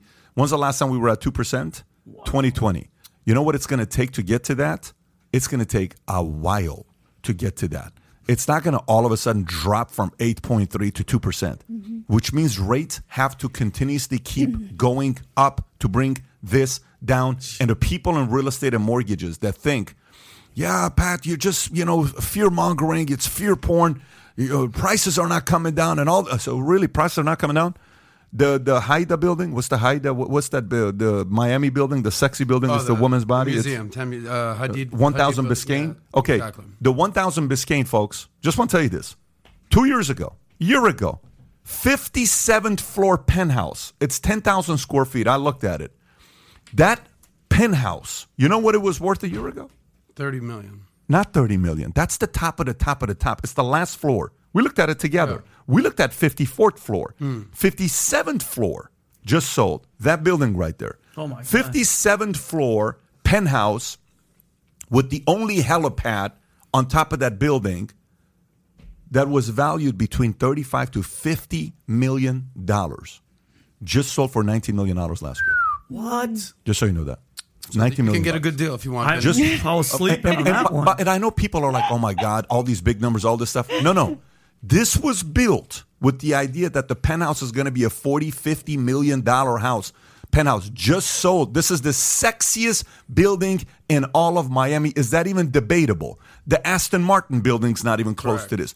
All these other buildings, none of them. The penthouse, 57 floors. I've lived in all 5 of those buildings except for the one in the middle. It was unaffordable. That's the building you're talking about. I've lived in every single one of those buildings. Those are my neighborhoods. So the moral of the story here is the bottom is not here. Yeah. The bottom is not here. People are like, oh, well, the market recovered because of what's going on last week. No, the bottom is down here. People just got excited the fact that Elon Musk is going to be buying Twitter. That's what people got excited about. Yeah. But the bottom is not here. Let me read this to you about price increases come easily for big businesses, but inflation still squeezes profits. The Wall Street Journal story. Many big U.S. businesses say they've been able to increase prices this year with limited pushback from customers. Not all the changes are leading to higher corporate profits. Prices are sticky. Economics like to say once they go up, customers get used to it, and they rarely come down quickly. If companies' costs then fall, they can pass along a little of the savings and keep the rest. Customers get a bit of a break and margins still widen. Corporate profit margins, the difference between expenses and revenue, reached historical high levels in recent quarters, helped by strong consumer demand for a range of goods and services. So what does this mean? Customers are not complaining that prices are going up, but how long is that sustainable, Tom? I don't know, because you know what's the one number that they keep bragging about that hasn't changed? And when that changes, it's a massive, massive collapse. You know what it is? It's one number. Unemployment. Yeah. Yep. Unemployment numbers still are at strong. 2.5%. Unemployment numbers are strong. Unemployment numbers are strong. Unemployment numbers are strong. You know, everybody plays games with headlines. Yeah. What if this was the headline America had to read? Jerome Powell will continue raising rates until inflation drops 75%. Everybody would be like, holy crap, it has to drop 75%? Do you see what I mean? Do you know how long From it'll take? From 8 to 2. Exactly. How long would that take? That's going to take 2 years. Tom, I agree. I think at the earliest it's 18 months. At the latest, it's 30 months. This could go into 2024 is what it could go into. I think it will. I think the presidential election in 2024 is the defining moment, not the midterm election right here, because people haven't seen the bottom yet. Yeah. I think the biggest spike in the history of the stock market, single-day spike going up, will be the day after election in 2024. Wow. You're going to see it is going to be the biggest boom to the roof you've ever seen. If again, I'm purely if the Republicans win, it doesn't matter. It's not an if. Oh, okay. It's a shit show in America, and it ain't changing. It's not an if. It's just who. Yeah. Is it going to be a DeSantis? Is it going to be a whoever? It's not about an if. Like, look at the way they pinned COVID on Trump. Mm-hmm. COVID doesn't happen. Trump's the president today. 100%. Everybody says that on the left, the right, the middle. Bill Maher. Bill Maher says that. Yeah. COVID doesn't happen. Trump's the president today. Okay. Mm-hmm. What's been worse than a Biden administration in the last 40 years? What does America typically do when they have a side politically that when the economy is bad and everybody's struggling? Everybody says what? We have to change the way we're voting because the people in the middle say what? I'm not doing this again. The day after 2024 election is done with and it's announced, watch what the single day. Matter of fact, make a note of when we said this. Watch what happens the day after election. Everybody on the market's going to say the single biggest uptick in the history of the stock market, a single day is going to be said the day after election in 2024. Mark my words. Wow. And Dow's going to go to 50,000 in 2024, 2025. 2025. 50,000. Dow will go to 20. Bold prediction. Dow will go to 50,000 in 2025, 2026. Remember when I said this to you? Yeah. I'm okay being wrong, and there's an 80, 90% chance I'm going to be wrong. But I'm telling you, Dow, in my opinion, I'm not telling you to do this. Talk to your experts. Talk to your accountant. Talk to your advisors. I'm banking on Dow's going to be 50,000 in 2025, 2026. Wow. But it's going to be a shit show in 2022, 2023. And people can talk about, do I like my politicians? Do I like my president? All you want. But let me tell you, Jimmy Carter never had a sex scandal. Jimmy Carter never had a, the profane moment off mic. Jimmy Carter was a remarkably nice man who has been proved it. He spent the last 42 years. He's 98 years old, and he's still with us, and he's still doing charitable service, right? And he makes the headlines when he falls down doing charitable service and gets hurt, and he gets back up. He was a nice guy. He was a guy that didn't have a lot of like ew about him, right? But he was fired by the American people in a 49-state landslide. So by Reagan. Excuse me, Reagan beat Mondale in the 49th state landslide. But it was he was fired in a monstrous landslide simply because the economy sucks. I'm hurting. You're fired. And what you're about to see in 2024 is 4 times worse. Yeah, I think I keep thinking about issues too, because with all of this stuff that feels very tangible to people, gas prices, prices of goods and services, you feel that every day. You can't convince people that that's not happening because they feel it. So what is the Biden, let's say Biden runs again. He's not going to run again. Let's say Kamala Harris, I call her Cackling Harris, steps up to the plate and she decides she's going to be the person. What is their issue? Is their only play suburban moms and talking about abortion? Because honestly, I really don't think that can become a key issue when people can't afford to put food on the table. I just don't see how these social issues that they intend to play can play well for them. They can't play economic issues because they've been in charge for how long and the whole economy is in massive distress. Is it a distraction? Do they want chaos? Do they want us involved in some mess with Ukraine so that they can blame outside forces for what's going on in here instead of taking personal responsibility for the horrific policies that they put into place? I don't know. As the days go on, I do think Republicans will have a big victory, both in the midterms and in the next presidential election. I don't particularly think it matters who runs because this is so bad that people will choose whatever that is. But I'm curious what the campaign from the left will look like, because I don't see a plus. I keep searching for it, with the exception of them saying to suburban moms, they're going to take, abortion rights away. They want to bring women back, several decades. Yeah. I just don't see that as being a powerful message, given what the state of the economy looks like today. Oh, and you watch this a lot. Do you think in their echo chamber, though, that they're going to go with that personal liberty message, abortion? How can they go with a liberty message? They just wanted everyone to get forced vaccination or lose their job. No, what I'm saying is, do you think in there? I'm asking you because your finger is on the pulse of this stuff more than mine is. So I'm asking an honest question. What do you think? Do you think in their echo chamber they're just going to go for personal liberties, personal freedoms, and saying that the Republicans are going to repress you? And I think they're going to go for the suburban mom vote. I think they're going to go for women, and I think they're going to hope that it's Donald Trump because they can use his past as something to go against. They can't go against his policy. They'll use his past. They'll paint him out to be a bad guy. They'll bring back, sexual allegations. They'll bring about threats. They're hoping for Trump because they also, you'll notice every speech. Recently, Joe Biden did that speech where he looked angry. It looked like he was standing at the gates of hell. I don't know who advised him to do that. It was absolutely. But you'll notice he didn't talk about the present much. What he talked about was, the Capitol. He talked about what happened. They need to go backward and blame Trump or they have nothing, which is why I keep saying if it's not Trump, I think it's advantageous to the right. We had a manager yesterday of the talent that was here, and I went and spoke to him. I said, so, wow, how are things in L.A.? So I don't live in L.A. I live here. I said, really? Wow. He says, yeah. I said, but why'd you come here? Well, 2 reasons. What's one of them? One is this, and the second reason. I said, I really want to know the second reason. He says, it's just tough to live in L.A. right now. I said, but you're a guy that our supporters. Yeah, I know. But anyways, I just wanted to come here. Right. It's so funny that even people who still support those policies, but their actions are showing otherwise, that they're coming to a place that's free, that they no longer want to live in a place like that. So the point I'm trying to make to you is the following. Left, right, middle, eventually, nobody likes to be wrong. There isn't a single person in the world that wakes up in the morning saying, I like to be wrong. I love what Ray Dalio said this week. Ray Dalio said, for you to want to be a leader and do something big in your life, something like that, he says, you have to be comfortable being wrong. And I've been wrong many times. And he just came out and said, cash is king. Okay? All of a sudden, cash is trash. He went from cash is trash to cash is king. Yeah. He said cash, it's king. Because it's true. Today, cash is king. People want to have a lot of cash today. So, but there's a risk for being wrong. However, parents with their kids, they'll compromise being wrong to have a better relationship with their kids. Because there's only so long I'll go with having to be right, even though I'm wrong. I'll eventually say, nah, I'm wrong. Listen, my bad. Here you go. I love you. Let's go. I screwed up. Let's figure this thing out, right? And and kids want to have a good relationship with their parents. They genuinely want to have a relationship with their parents. I think eventually a lot of voters on the left, specifically left, who have supported a lot of these types of things, who love and adore people like Bill Maher,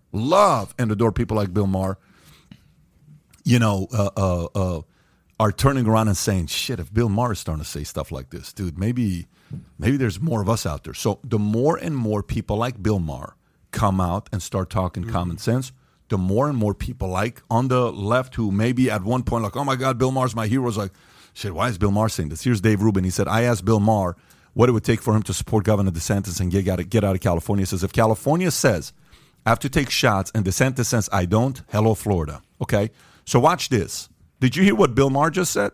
Let's see if that video is going to be taken out. By the way, we just got a report right now that the Richard Gage interview will not be going up because they do still think it's a hate speech interview. I don't know why. They have to protect the YouTube community. About 9/11, it was about 9/11? Yeah, it's pretty interesting. The 9/11 thing that we did, which is very weird because we pushed back so much the all entire I did was time. push that guy. That's all But that the was. entire time he got pushed back to the point where he felt uncomfortable. Yeah. And but anyway, so do me a favor. Go to the article I sent you about LA Times. Go to the article I sent you about LA Times. Just take a look at this real quick. I just literally just sent it to you about LA Times. If you can't see it, just look at the text. I just sent it to you. It has to do with what report just came back from. Do you have it or no? Yeah, give me just one second. It has to do with the report that came about vaccines being taken by 18 to 39-year-olds, the 18 to 39-year-old male.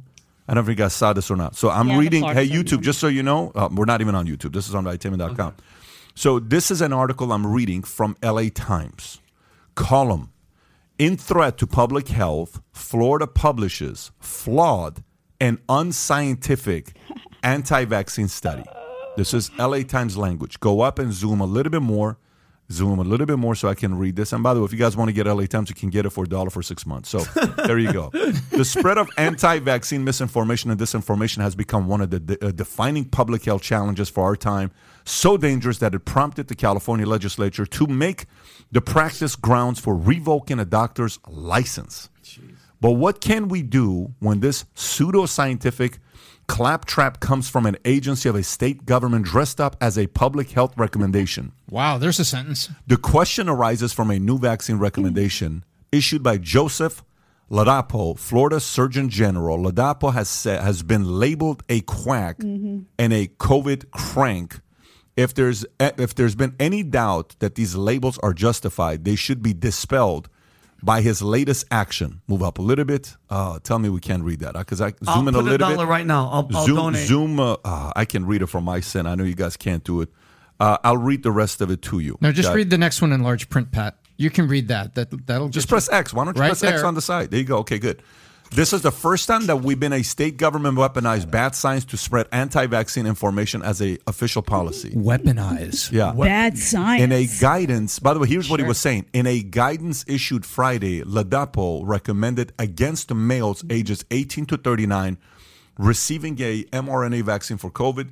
These are Moderna and Pfizer vaccines most widely used in the United States. To justify his recommendation, Ladapo referred to a study purporting to show an elevated risk of cardiac-related health among males in that ages within 28 days of receiving the vaccine. That's weird. If you want to learn more about this article, go to LA Times. You can read the rest of it, okay?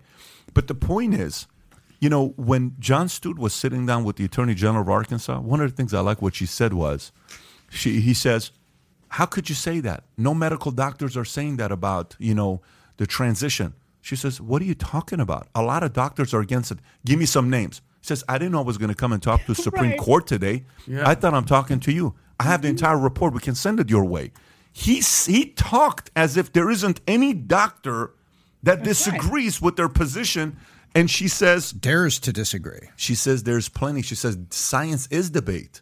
Mm-hmm. This is where science is debate. Not anymore. LA Times says science is no longer debate. Jon Stewart is on what channel again? Is he on ABC? Jon Stewart? He's got a... He's on YouTube now. It could be his own show that I he's lost doing. all respect for his comedic. He's not that's funny. Too much. It's you too know, much. Pat, Well, there he's is way better than Trevor Noah, who just is stepping they're down all- from the Daily yeah, Show. but- That's yeah, not he's even stepping down comparable. because his viewership is horrible. All those people, they just all Or Don Lemon, are who not now has a funny. morning show John talking about has- recipes. I think John has the opportunity because he's smart. John is smart and funny. You're giving him too much credit, Pat. John is smart and he's funny. I just don't think he wants to go there because of whatever other reasons we don't know about. He doesn't come across as a guy that's scared. I don't know. He's bought and sold. I think they got him. He's bought and sold. They got him. That's I hate all. to believe it. And did you not see a bunch of sane people, though, that lost their minds the last 2 years? The people that you would have said, this is a sane person, that completely lost their minds, bought into the fear. There are people, by the way, who stand by the medical establishment no matter what. They won't question the medical establishment. So even something like this that comes out, you know, maybe they got the vaccine themselves, maybe someone they know got it. They can't think beyond those parameters. It's too troublesome for them. I just want to address one thing that you talked about that I think is really important. Of course, I'll get heat for this, but here it comes. I love it. So the male voter that listens to what Bill Maher is saying, someone like a Bill Maher, I think can be persuaded. We have a problem in this country, and it's called the female voter. And nobody likes to say it, but it's true. The female voter oftentimes will respond emotionally to these things. Who couldn't stand Trump? Women. Women couldn't stand Trump. They couldn't stand his Twitter account. They couldn't stand, and I myself acknowledge that I even had that reflex at times. I would look and be like, oh, stop doing that. I did so because I felt it was counterproductive to his policy. It was distracting. I knew that he was aggravating women. I was like, don't aggravate them with a Twitter feed. Let them support you with your policy. But there is a segment here that we're talking about, and that is women that will respond emotionally to the language of the left, meaning what Tom was talking about, going after abortion rights, making this an emotional debate. If the left wants to win this next election, they have to make this emotional and they have to target women. So I beckon women all the time. Don't vote based on emotion. Vote based on policy. You've got your kid in a school. Look at what that school looks like. You want, your family to be able to keep more of their hard-earned cash. Vote based on that. Stop letting them use and abuse you by triggering you emotionally and doing it and you allowing it and winning, because that's who isn't going on the left. Women, forget it. It's done. You're not going to get them because emotionally they're going to respond to the climate change and they're going to respond to Joe Biden says this. Oh, I love him. He's such a nice guy. He's actually not. He talked about the death of the unvaccinated. We go to the winter of death for the unvaccinated. He's not a nice guy. Jimmy Carter, nice guy. Joe Biden's not a nice guy. He's not a nice guy. He's not. He's not. He's not. Anyone who can say the winter of death for the unvaccinated is not a nice guy. So women just are a problem right now in terms of the way they vote, and they need to acknowledge that, and they need to stop voting based on emotion and start voting based on reality. It's just there's no time for that nonsense right now. It's too serious. I think you're right, but it goes the other way too, because this is exactly how Terry McAuliffe lost in Virginia with 3 weeks to go, because he triggered all of those moms on the school issue. And so the case study with going the critical what was it? The critical race theory. Critical race theory. Remember, The Terry gender McAuliffe stuff. lost those 5 points, and it shifted, and he lost. It's too dangerous to play that game, though, Tom. Well, Jed, let me tell you. No, I'm saying that they look at that as I agree with you with what you're saying, but I think they look at the Terry McAuliffe loss as a case study and how you need to trigger those women the 100%. They've been doing it for years. I'll give you a little 2 cents. I will nominate you for a Nobel Peace Prize, much like Ben Bernanke over here, if you can figure out a way for women to stop acting so emotionally in life. So I will nominate you. And in addition to that, I read an article. This kind of was to your initial point. Basically, they were summarizing the midterm elections and probably even 2024 elections with one paraphrase. Basically, it's your money versus your rights. Essentially, if you're looking at the economy and everything that's happening in the economy and inflation and prices and consumer pricing and all that, and you're looking at the economy, clearly you're going to basically go against Biden and Republicans. And when they're pinning an emotional voter, basically your rights. Now, this comes down to whether it's abortion rights or LGBT rights, or you talked about, if the Republicans are going to lose, go ahead and nominate Trump. Let's see how that works out for you, because all they're going to do is replay January 6th footage, go lower, go lower, That's right. go lower, go Again, lower, the go lower. past. Exactly. The past. But, I mean, at the end of the day, you are trying to win an election. Yeah. And I think that, obviously, if James Carville said it's the economy, stupid. So clearly, I think 2022 is going to be a bloodbath if you're going to vote for the economy. But don't downplay the emotional voter. Yeah, and your rights, though. I mean, the nerve Honestly, the cojones of these people to talk about your rights on the left. Your rights. You wanted people to lose their jobs because their own medical doctor said don't get this vaccine, but the state said you have to get it. You advocated for them to get fired. Yep. How do you make an argument about privacy? You're going to talk about abortion and talk about privacy rights. What about medical privacy? Everyone had to say they were vaccinated, show a card. A kid had to show a card to walk into a restaurant in New York City. So they have relinquished their ability to talk about rights, about individual liberty, about individual freedom. If they want to make their argument, we're all for rights because we want to protect a woman's right to murder a baby at full term, have fun. Good luck with that, Democrats. It's not going to work, though. But I'm telling you, it's not going to work. These ideas, there's going to be the robots that... robots were around 2,000 years ago. Robots were around 1,000 years ago. Robots were around 100 years ago. Robots are on today. And there's going to be robots, literal robots, in about 100 years, the way Elon Musk is going. I mean, 50 years, 20 it's going to be different kind of robots. Imagine the day where robots can vote. Can you imagine one day CNN, like in 2132 says robots should have the right to vote. These people have feelings. Can you imagine that day comes and Democrats go by 17 million robots and say 17 million robots voted. Look at them. They can also fall in love.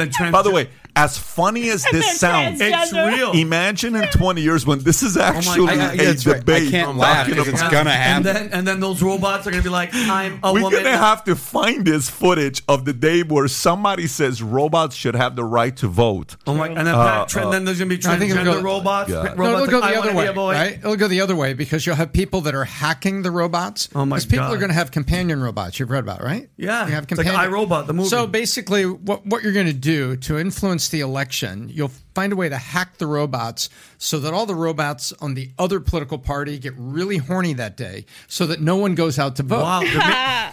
BizDoc. Dominion robots. Can you break down the horniness of this robot real quick? I'm Taking just notes. saying the robots will be distracting people. Oh, I didn't vote today. I didn't even. I mean, you're going a whole different. You're talking about like robot porn and robot That's OnlyFans. happening. What BizDoc Sex is bots. smoking right now? I'm talking It's about happening. stuff I've read about what people are actually asking for. This is what you're researching. Okay, the all right. BizDoc. So let's No, it's headlines in New listen. York Times. 2 Your words. robot will be your made in companion. America. That's all I want to say. 2 words made in America, guys. Don't screw around here. Okay. Oh, it's These time to robots count. will be 2 words made in America. I want to be very specific with that. Anyways, NBA, okay. not NBA, National Basketball Association, NBA applications at top Ivy League universities see double-digit drops. Okay. Wow. That's not good. Double-digit drops. Let's find out why. Well, major MBA programs like Harvard Business School have reported steep drops in applications due to a tight labor market and expensive cost of the degrees, which have pushed many would-be applicants away. Undergrad programs are also seeing declines in enrollment as younger generation of high school students are rethinking the value of a college degree, as many are beginning to question the return on investment or quality of education. Harvard Business School, which has long been regarded as the nation's top business school, saw MBA applications tumble by more than 15% this semester. Wharton Business School, the University of Pennsylvania, another MBA program, recorded a more than 13% plunge. Tom, thoughts on MBA applications? Are they no longer as valuable as they once were, and why are we seeing these types of double-digit drops? Well, let's parse it real quick. The first is that the applications are dropping by double digits. But you have to remember, these schools were only accepting 5 to 12% in the first place. So the application rate drops. So now they're accepting 10, 15, 20%. Do you see what I mean? Mm-hmm. But I think this is just the beginning. So the first thing is that. The second part is people are cluing into the indoctrination in college campuses. Everybody knows one of my daughters is getting really close, and it's time to do college visits. And I went on a couple college visits over the course of the last month. There'll be no more until spring break, but we went on a couple. And I'm not going to name the institutions, but I will say there is something in common. There were rational parents that were there with really good achieving kids, talking about SAT scores, ACT, but the tour guides in both cases were woke, over the top, and open about their sexuality, and talking about the college campus being this open, welcoming place. And I saw parents looking around saying, okay, it's okay to say, hey, I'm gay on campus. I feel good. There's a lot of good support and everything like that. I have no problem with that. But they went on and on and on. And it was like a key part. And it was the first part they made. There was a lot of parents that came back, said, I love the business school at this university, but I don't dig that. Tom, and we're not going to announce the schools, but these are big names, guys, that we're talking about. Top 20 in the United States. Yeah, both schools. But what do you mean by they kept making an effort? Can you be a little bit more specific without mentioning the school's name? So you go in and sit down and you get an orientation of the admission process. How many people are there with you, other parents and kids? There's 150 people in the room. Okay. 75 kids, 75 Got parents. it. Yeah. Really good, rational parents. Everybody I met was very good. They were concerned about their kids' education, asking about financial aid, standard things. The first topic for 7 to 10 minutes of this half hour, and then a professor speaks, and then they have a couple other students speak, like about athletics and stuff. The first 7 to 10 minutes, we want you to know that we think we're one of the most welcoming schools, and then they name the conference they're in, because there's like Pac-10, they name their conference. We're the welcoming. We already have gender studies courses. We already have our school clinic has access to gender reassignment drugs and can even help coordinate surgeries. This is what they were saying at the first 7 minutes of the speech? The Gender first 10 minutes, reassignment surgeries? Welcome to the What University the of Vic. I'm going to take you through. By the way, if you find out what school this is, you would be like, "Are you kidding me? This is off camera." Yeah, keep going. So 10 minutes. So then they go this. It says, I happen to be gay, and I'm part of these students' organizations, things like this, and I'm majoring in this. And on the general ed, we also have these courses that have been added. They're talking about brand new courses. A gender studies course, a gender reassignment, the political implications of America course. I'm like, that was fast. There's a GE course in social studies that you can now take in this. And they go there finally at like the 12-minute mark. And now I'm going to give you a summary of our School of Business, our School of Engineering. And they did that elegantly, beautifully. I don't care that he was gay. He did a great explanation of the rest of the schools. But he opened with this whole woke and everything we do for you before he got into it. Do you think that is that person's sort of their 2 cents, their opinion, or is that indoctrination from the school? I did think that till a week later I went to a second school. Oh, wow. And then what happened and there? The script was the same. Wow. And the reaction of parents there was the same, saying, I appreciate that there's a diversity of students here, and I fully expect my kids are going to be here and working in a world that's very diverse with a lot of different people. But what the hell was that first 10 minutes about? Yeah. Now, Tom, I don't need the name of the school. We're going to respect that. What state is this in? No, you can't give it. Can't even give the state? No. You cannot give it because Top 2 different 25. states. I wouldn't 25. say it. It's just off top camera. 25 He'll school. tell you, but you cannot. What say is it. the? Can we get an so- estimate of the cost, the annual cost to go to a school like For that? the gender reassignment or the school? No. Both of these schools are in the $60,000 a year range. Okay. Where you're talking 40. You know what school it is. 40-20. I'm sure. You're talking His 40, daughter's got a 4.6 GPA. You know exactly what school it is. These are top 25 schools. And I don't even know you can get higher than a 4.0. But so now we're what's- going to 4.6. Holy crap! So what is happening? the point is, getting back to the MBA thing, you have a lot of people that are sitting back saying, okay, is this education or is this indoctrination? Wow. And a woman about 50 years old with a daughter who was a very strong athlete and was considering the school for an athletic scholarship that she got. So they're there to go on a tour, and they wanted to go to the School of Communications and also the business school on this tour. It was a mother that turned and said that, hey, I'm just wondering where education stops and indoctrination starts. And she goes, oh, wait a minute. Or is it where indoctrination stops and the education starts? This question was asked? No, this is the woman turning toward me, a mom. Right. And it was heard by at least 8 of us, 8 parents that were around there. And so that is a feeling that parents are getting. So is it any shock that there's applications dropping as parents are saying, wait a second, and what a beautiful T-shirt she's outlining. Where does the indoctrination stop and the education start? If we were at a different phase of a run right now, we would build one of the most badass universities worldwide to produce incredible leaders with a constitution that certain things will never be indoctrinated in there. Like you can never come in and manipulate it, no matter after I die or whatever. And by the way, it's not going to be just us. There's going to be other people that are going to start schools today, and we're going to hear about them. Unfortunately, it's going to take 20 years for you to hear about the impact they're going to be making. It's going to take a minute for these schools to have a reputation. But this is not going to work long term. It's a turnoff. Parents don't want those types of things to be in their faces constantly. It's a big turnoff, Tom. And the stats are showing that it's starting to move right now. What's so dumb about it? People during COVID realized they don't need to go to these universities and pay the amount that they pay. COVID was the worst thing that happened to the university business model. Mm-hmm. And on top of that, they're doubling down, thinking this is like the right thing to do, like 99%.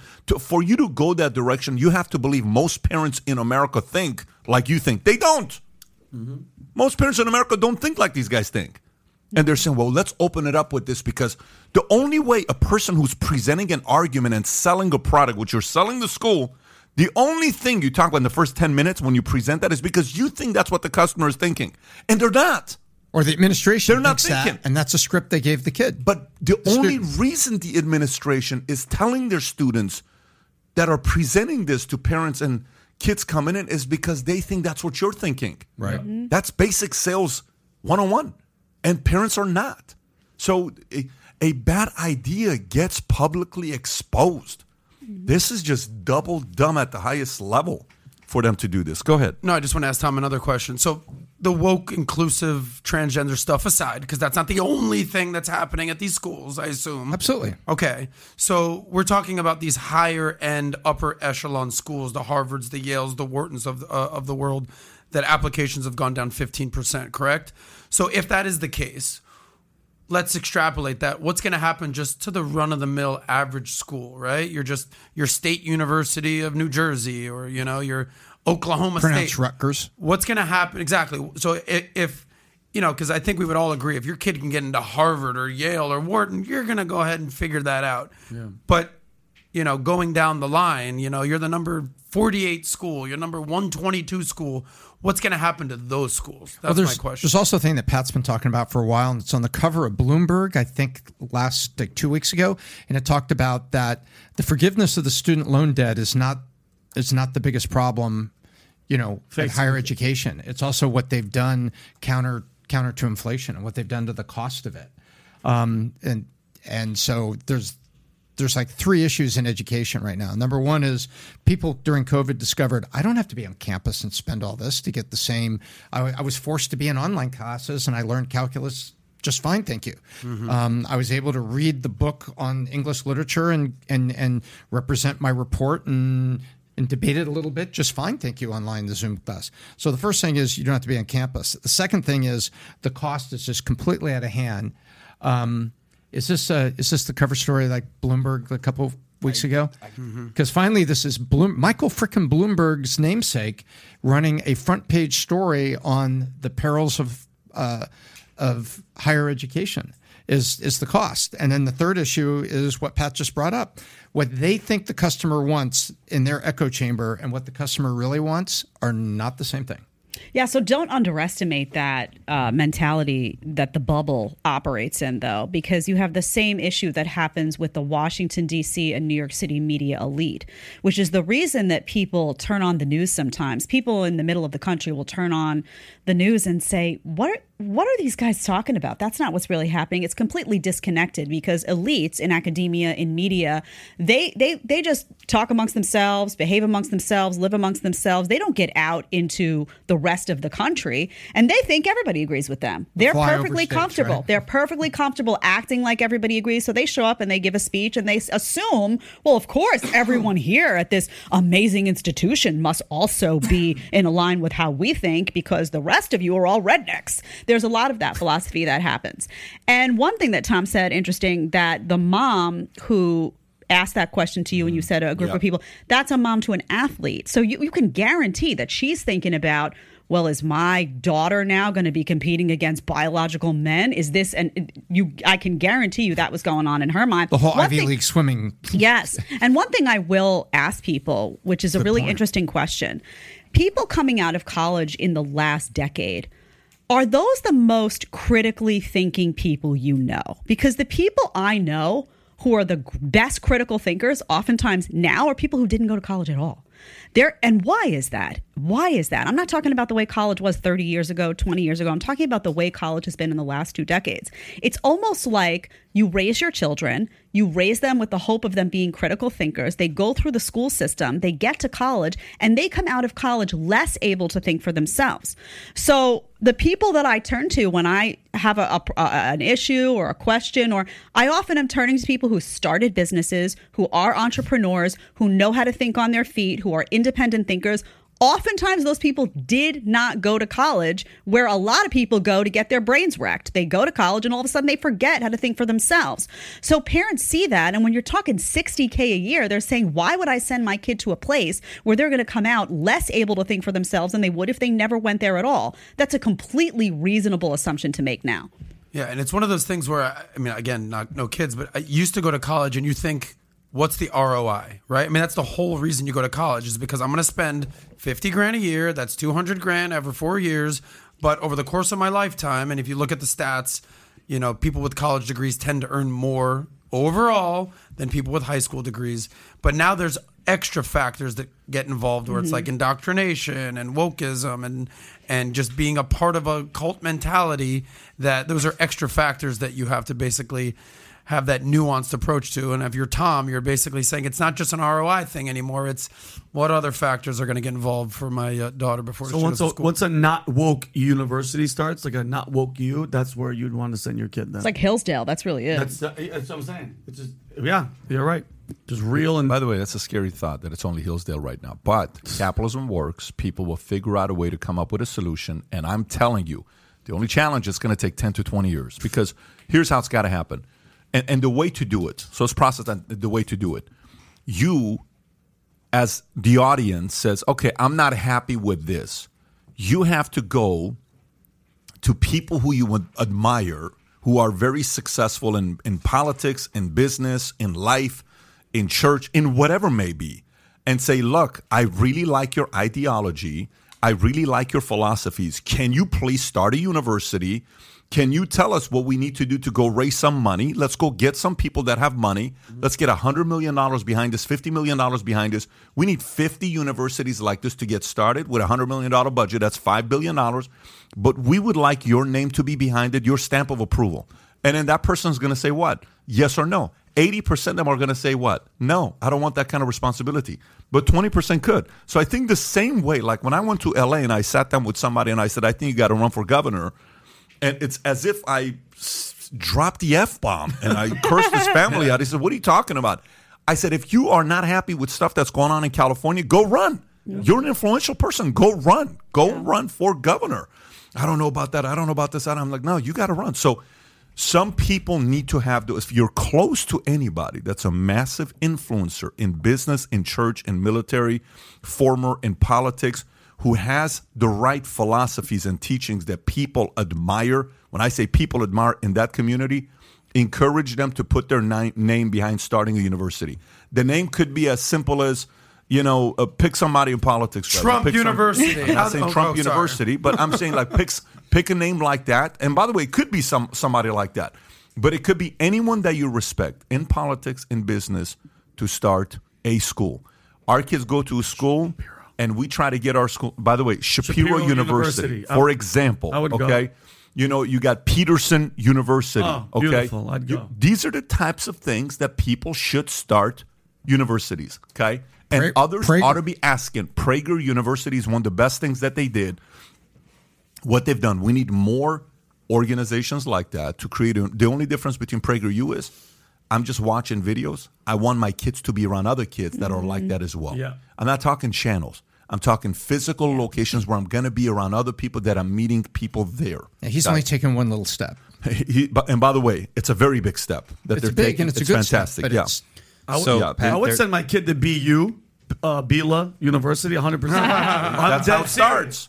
Yeah. That's I how would it send my kid, starts. if you were a professor, trust me, You're not going to learn anything about money at that school, brother. It's just going to be all politics, relationships. Well, listen. The no BS zone is real. Sauce you'd be another school. But I'm We saying could in that- hire you, Adam. I could hire you to come in and talk money. There you go. Keep the 18-year-old girls away. That's going to be like, listen, 21 and over, my friend. he will volunteer to be the I'm orientation presentation. Yeah, he'd be giving this. So, Mary, let's talk about you, for example, but okay, so by the way, did you guys hear about the Nike co-founder donated $1 million to a Republican running for Nike governor founder, of Oregon? Phil Knight, not Yeah, the co-founder. Phil Knight. It says co-founder in the Fox News story, Phil Knight, but $1 million to a Republican running for Phil Knight has contributed $1 million towards Republican governor candidate Christine Drazan campaign in Oregon. Knight has previously donated $3.75 million to independent candidates like Betsy Johnson and others, but now has shifted his side to the right. Knight's spending spree shows a staunch opposition to the Democratic candidate for the governor office, Tina Kotek. The latest Republican to win the Oregon governor's office was Vic Atiyeh back in 1982, 40 years ago. While Oregon has not elected a Republican governor in decades, Drazan and Kotek are neck and neck in polls, with Drazan even holding a 1-point lead according to 538's polling average. So this again validates that some people are sitting there saying, I don't know, man, I'm just sick of this. I thought independents were going to do it. Dems are not doing it. Let me try this one party that you should never categorize yourself as a Republican. I think I'm going to give them $1 million. And what is the largest Phil city? Knight. What is the largest city in Oregon? Portland. And what happened downtown when the woke people Chaz. successfully pushed over the defund the police? And what happened to civil order? Bad situation. It was a bad situation. So you know what's happening to those voters? Those voters are back. And those voters are what is in this poll that 538 has. And you got Phil Knight saying, you know what? Maybe it's a little different leader we need here. And I think it's that simple. This is a case study. If you leave Oregon alone, it goes 60% liberal. If you just leave it alone, no fire and brimstone, just let it be. The Birkenstocks, the dope, everything, it's 60% dope. Right? That's it, right? However, you insert the aftermath of what happened in Portland and the Antifa zone that was downtown. Remember all that went with that? And the governor ran out to a place called Haystacks, which is out on the beach, because he was scared because, excuse me, the mayor of Portland. And now you get what? The voters are coming back, and the voter polling says what? That, oh my gosh, for the first time since 1982, a Republican can win? This is a case study, my friend. This is a case study. Woke doesn't work. You can't be a business owner in these crime-infested cities and advocate for this. I mean, I just don't understand how you could own a business and watch your business get destroyed, watch people not want to come into the neighborhood because the crime is so bad, watch your sales go down, watch people not want to work at your business because they don't want to live in that area, and not change your mind on some of what's going on. I mean, my concern is, do those people pick up their business, go to a place like Florida, go to a place like Texas, and then vote the same horrible way that they did before and now wreck those cities? I would hope not.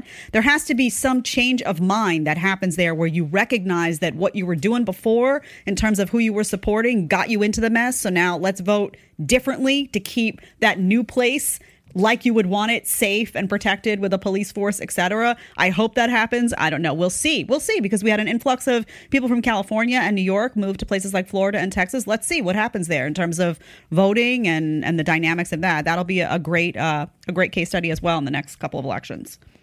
It'll be interesting to see. By the way, I want to wrap up with the story because Adam wanted to comment on it. The Dwayne Johnson story you said. Hollywood star Dwayne Johnson confirms that running for president is off the table. The most important thing to me is being a daddy. I love our country and everyone in it. I also love being a daddy. And that's the most important thing to me, is being a daddy, especially during this time, this critical time in my daughter's lives. I know what it's like to be on the road and to be busy, that I was absent for a lot of years. The actor continued. The Hollywood star has 3 children, 4-year-old Tiana Johnson, 6-year-old Jasmine Johnson, and his 21-year-old Simone Johnson. So him saying he's not running. What are your thoughts on this story? I just think good. I'm glad you came out and said it. I think there's just been this propensity for like any Hollywood celebrity can just be the president now, right? Whether it's Oprah or Tom Hanks or The Rock Michelle or anybody. Matthew McConaughey, or just go be president because you're popular. I think it takes a little bit more nuance and education. Trump, different type of person because he's been a businessman for all those years and he's been donating to politics for all this long. And I know that, Pat, you said to make it in Hollywood, you kind of have to have some politics and be able to kind of maneuver through the idiosyncrasies and of how Hollywood works. But I do think, people say they don't want a career politician, which I agree with to a certain extent. But I also don't want someone who's green behind the ears that has never been a politician in their life. Just because they've been an actor or a wrestler for 20, 30 years doesn't qualify them to be freaking president of the United States. But do you think it's that hard to be like a president of a country that has a system put in place? Well, I mean, Trump kicked ass policy-wise because he's been pro-America for his whole life. But I mean, the powers that be don't let you go off the rails. You know what I mean? So doing The Rock could easily get the vote and win, and just if he has ideas or whatever, but he's not really steering the ship. You know what I mean? I just wonder how long it genuinely, truly takes for you to understand how government works. Yeah. Okay, like if you're The Rock and you've been just smelling what The Rock has been cooking for the last 20 years, all of a sudden you know how filibusters work and how a bill becomes a law and what it takes to negotiate with the other side of the aisle. I think we need to give certain politicians a little more credit for understanding the balance of all that works. I'm not saying I'm giving all politicians credit because I think the majority of them are fucking idiots. Yeah. However, certain good politicians do kind of know what they're doing out there, I would hope. Yeah. What if we did a test? We just take like somebody who's like completely clueless, doesn't know what day it is, let a committee behind them make decisions. Joe Can't Biden. walk up a flight of Joe Biden. Let them stairs. mispronounce things every day and be basically senile. Put him in as president, let the committee run it, and just see what happens. Wait a minute. Yeah, we're that sounds doing really familiar. That guy's making some shit happen, though. He's passing laws, buddy. He doesn't Well, know he's what not the hell's passing going on. laws. Just ignore the nukes that are flying over the top of Japan and Tokyo. The fact that we're balls deep in Ukraine. Keep doubting Biden. He just keeps. Oh, we will. Nobody Don't F's with Biden. Someone said this the other day. Don't fuck with Don't Biden. F with buddy. Biden. That's right. So I mean, so Adam, going back to your point, so Trump donated and was always giving money to politicians. He didn't know nothing about the laws and filibusters and all that shit. How was he so successful in that arena? I don't care about the personality and him talking all the shit. How did he figure it out so fast? He changed policies. He stopped trade with China. He did this. He did. The country was kicking ass until COVID. How did he figure it out so much? If he's he's just a business minded, big mouth troll. How did he figure it out? I would hope that he Buying had you lunch, smart. brother. Yeah. Thank you, buddy. I would hope that he had just had smart, well-informed people around him. So I mean, kudos to having smart people around you. The problem with Trump is all those people he surrounded himself do not want to affiliate with Trump anymore. Like every general, every person around him, like literally everyone. Bill Barr, Mike Pence. Yeah. He did have people in place that were around him, but the problem with Trump is, you can give him credit for hiring the right people, but I don't know why he can't maintain these relationships. Every single one of them want nothing to do with Trump anymore. That's his biggest flaw. The biggest asset you could have as a president is common sense. You can read up how a bill becomes a law. You can read what a filibuster is. We have a whole bunch of people in Congress and the Senate that know all that stuff. They're completely useless. So what I want is somebody who has common sense, preferably somebody who's run a business, people who understand what it means when you raise taxes on somebody, what that does, people who understand basic concepts like the minimum wage and don't rely on talking points, but have seen those policies actually affect their business. That's what matters to me. I appreciate governors because they've actually run a city or a state, but I don't think you have to know the logistics of government. Government is mostly broken institutions and overstuffed bureaucracy. What you really need is someone in there who's able to think for themselves, who can hire the right people, who doesn't just surround themselves with yes men, but people who will challenge them as well, who isn't afraid to backtrack on something when they say, this is a mistake, let's redirect course, and who actually views themselves as a representative of all people in a country and isn't a person who claims to not be divisive, but behind the scenes is actually incredibly divisive in policy and whatnot. So I actually think that common sense is the biggest asset you can have. Pat, would you ever run, Pat, any governor, you wouldn't run at all? Because everything that she just said, as she was saying it, in my head, I'm just like, you know how to run a business, you know how to take care of the people, You're in touch with everybody. You love your country. You love the country that you came from. You're really involved. Never ever will it cross your mind and be like, you know what? I'd be the governor because DeSantis is probably going to be leaving. You know, yesterday we were having dinner with Kai's family. They're from Norway. Incredible dinner. Oh, his mom and dad are here? His mom and dad are here. His sister's here. And we just sat down and talked to them. We took them to, obviously, this restaurant we've never been to before called... Do they have it's called balsamic. It's called balsamic. Casa Angelo. So we go there, and Angelo comes. He's like, and anyways, so I don't want to say because I like to enjoy my lunches.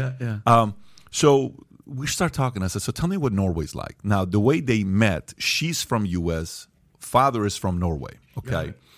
And in Norway, anybody can run for office. You don't have to be born in Norway to run for office based on policies that show. I mean, they got 10 parties.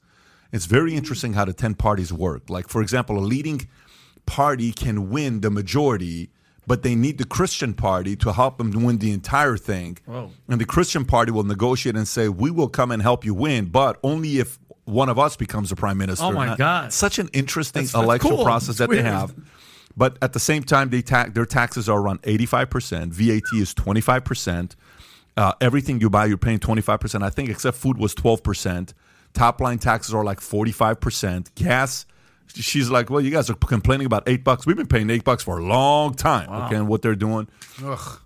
They have $2 trillion of oil reserves when they found out about the oil that they have, I think in 1974 or something, the year they said.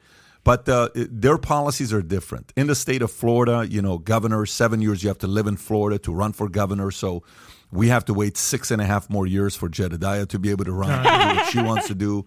And then in America, I think the policies, if they ever changed anything for presidency and conversations came up, I would definitely entertain it.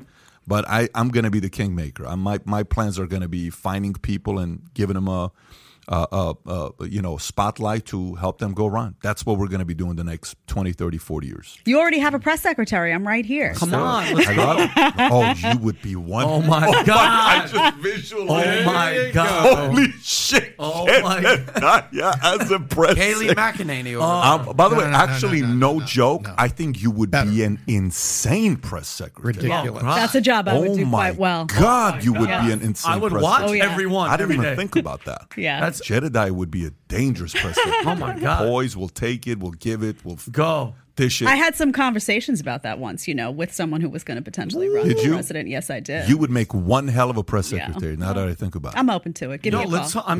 You would be one hell of a press secretary.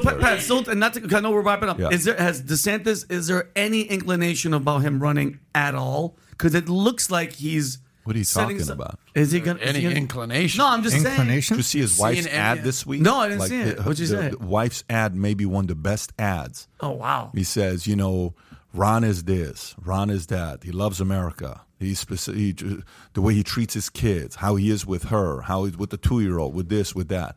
But I'm going to tell you the Ron that you guys don't know. When I had cancer and I didn't know what was going to happen with me, he was there every day. He was picking me up. He was this, he was that. It is an unbelievable, sincere, genuine ad with no acting. That's not an ad for running for governor. That's an ad for running for president. Got you. Yeah. And she sounds like a first lady. She is for the state of Florida, but she sounds like a first lady for a much bigger job than just But what state. a debate. Okay, if that happens and he debates Trump on stage and it's down to those two, that's going to be insane. Can I tell you what happens? Let me tell you where I'm at right now if those two debate. Yeah. I'm going to tell you what I think is going to happen if those two debate. I think if those two debate and Trump does what he does to everybody, I think he's going to help DeSantis. I agreed. I think so, too. I think he's going to help DeSantis. If he takes that playbook, I think if they just go straight up, like, hey, policies, and they kind of talk behind closed doors, let's see what the majority wants, and then let's go from there. I think that's what, the whole thing was going with the Democratic debate was going peaceful, and then all of a sudden Kamala Harris said, Joe, I really respect you. And I really like what you've done with your public service for the last 43 years. Yeah. But you know what sits it's hard for me to even think about is what she did to those buses. And then everyone's like, what the hell? It just got real. Now it's real. Yeah. And then so there's going to be a moment if those two are on stage, let me tell you, prediction. Oh my God. The most viewed, it's going to be more eyeballs watching DeSantis and Trump than either one of them against the Democratic. I agree. I think that's going to be like pay-per-view, 100 million people watching that live. Although, since you just brought up Kamala Harris, remember 2 debates later, Tulsi ended Kamala Harris's campaign. Yeah. Ended her campaign with a brutal takedown over the 3 strikes laws. And it was a brutal takedown. And so Kamala Harris is probably very happy that Tulsi's leaving the Democrat Party. Oh, thank God. I won't have to debate her again. If it comes up. Exactly. Well, look, for those of you guys that joined us here and you're still watching, we got a bunch of you guys that are on. That's fantastic. There's not a comment section to see how you're processing this. I'd love to hear from you. Send us a tweet. You can send a tweet at Patrick Bet-David, hashtag PBD Podcast. You can tag all of us while you're talking on how this was for you today. I really want to hear your thoughts on today's commentary that we had back and forth. Short clips will go back up. We just got feedback from them, which means we will be live for podcasts next week. We are not doing another podcast this week, but we will be doing podcasts next week. We got a lot of great content that's coming out here soon. When is your next podcast? Tomorrow. Thursday. What day is it today? Tuesday. Who are we? Where are we? Thursday, 4 on? o'clock. Saucecast. Thursday. Every what 4 do you have on Thursday, 4 o'clock, Saucecast? Oh, we got some people on. We got Coach Greg Adams, Allie Ray, and Allie Drummond, your friend now. Nice. Oh, yeah. Oh, wow. Jen, how about yourself? I have a show at noon today, a big show. I am going step by step, breaking down the Andrew Tate interview with Piers Morgan. You are definitely not going to want to miss that. That's going to be a good one. Oh, yeah. That's going to be a good one. Mine is today at 4 p.m. I have Tyler, which is one of my favorite guests all the time. Busy day today. And Rob, I'm going from here to Jedediah. He's going and Rob Gargiulo's going to be on there. You're doing it at 4 o'clock rather than 1 o'clock. We're doing 4 o'clock because people on the East Coast are not. I mean, on the West Coast are not. Hey, again, for those of you guys that joined us, thank you for your loyalty and for being here with us. Be patient. We're going to whoop some ass and do big things here together. Take care, everybody. Bye-bye, bye-bye, bye-bye.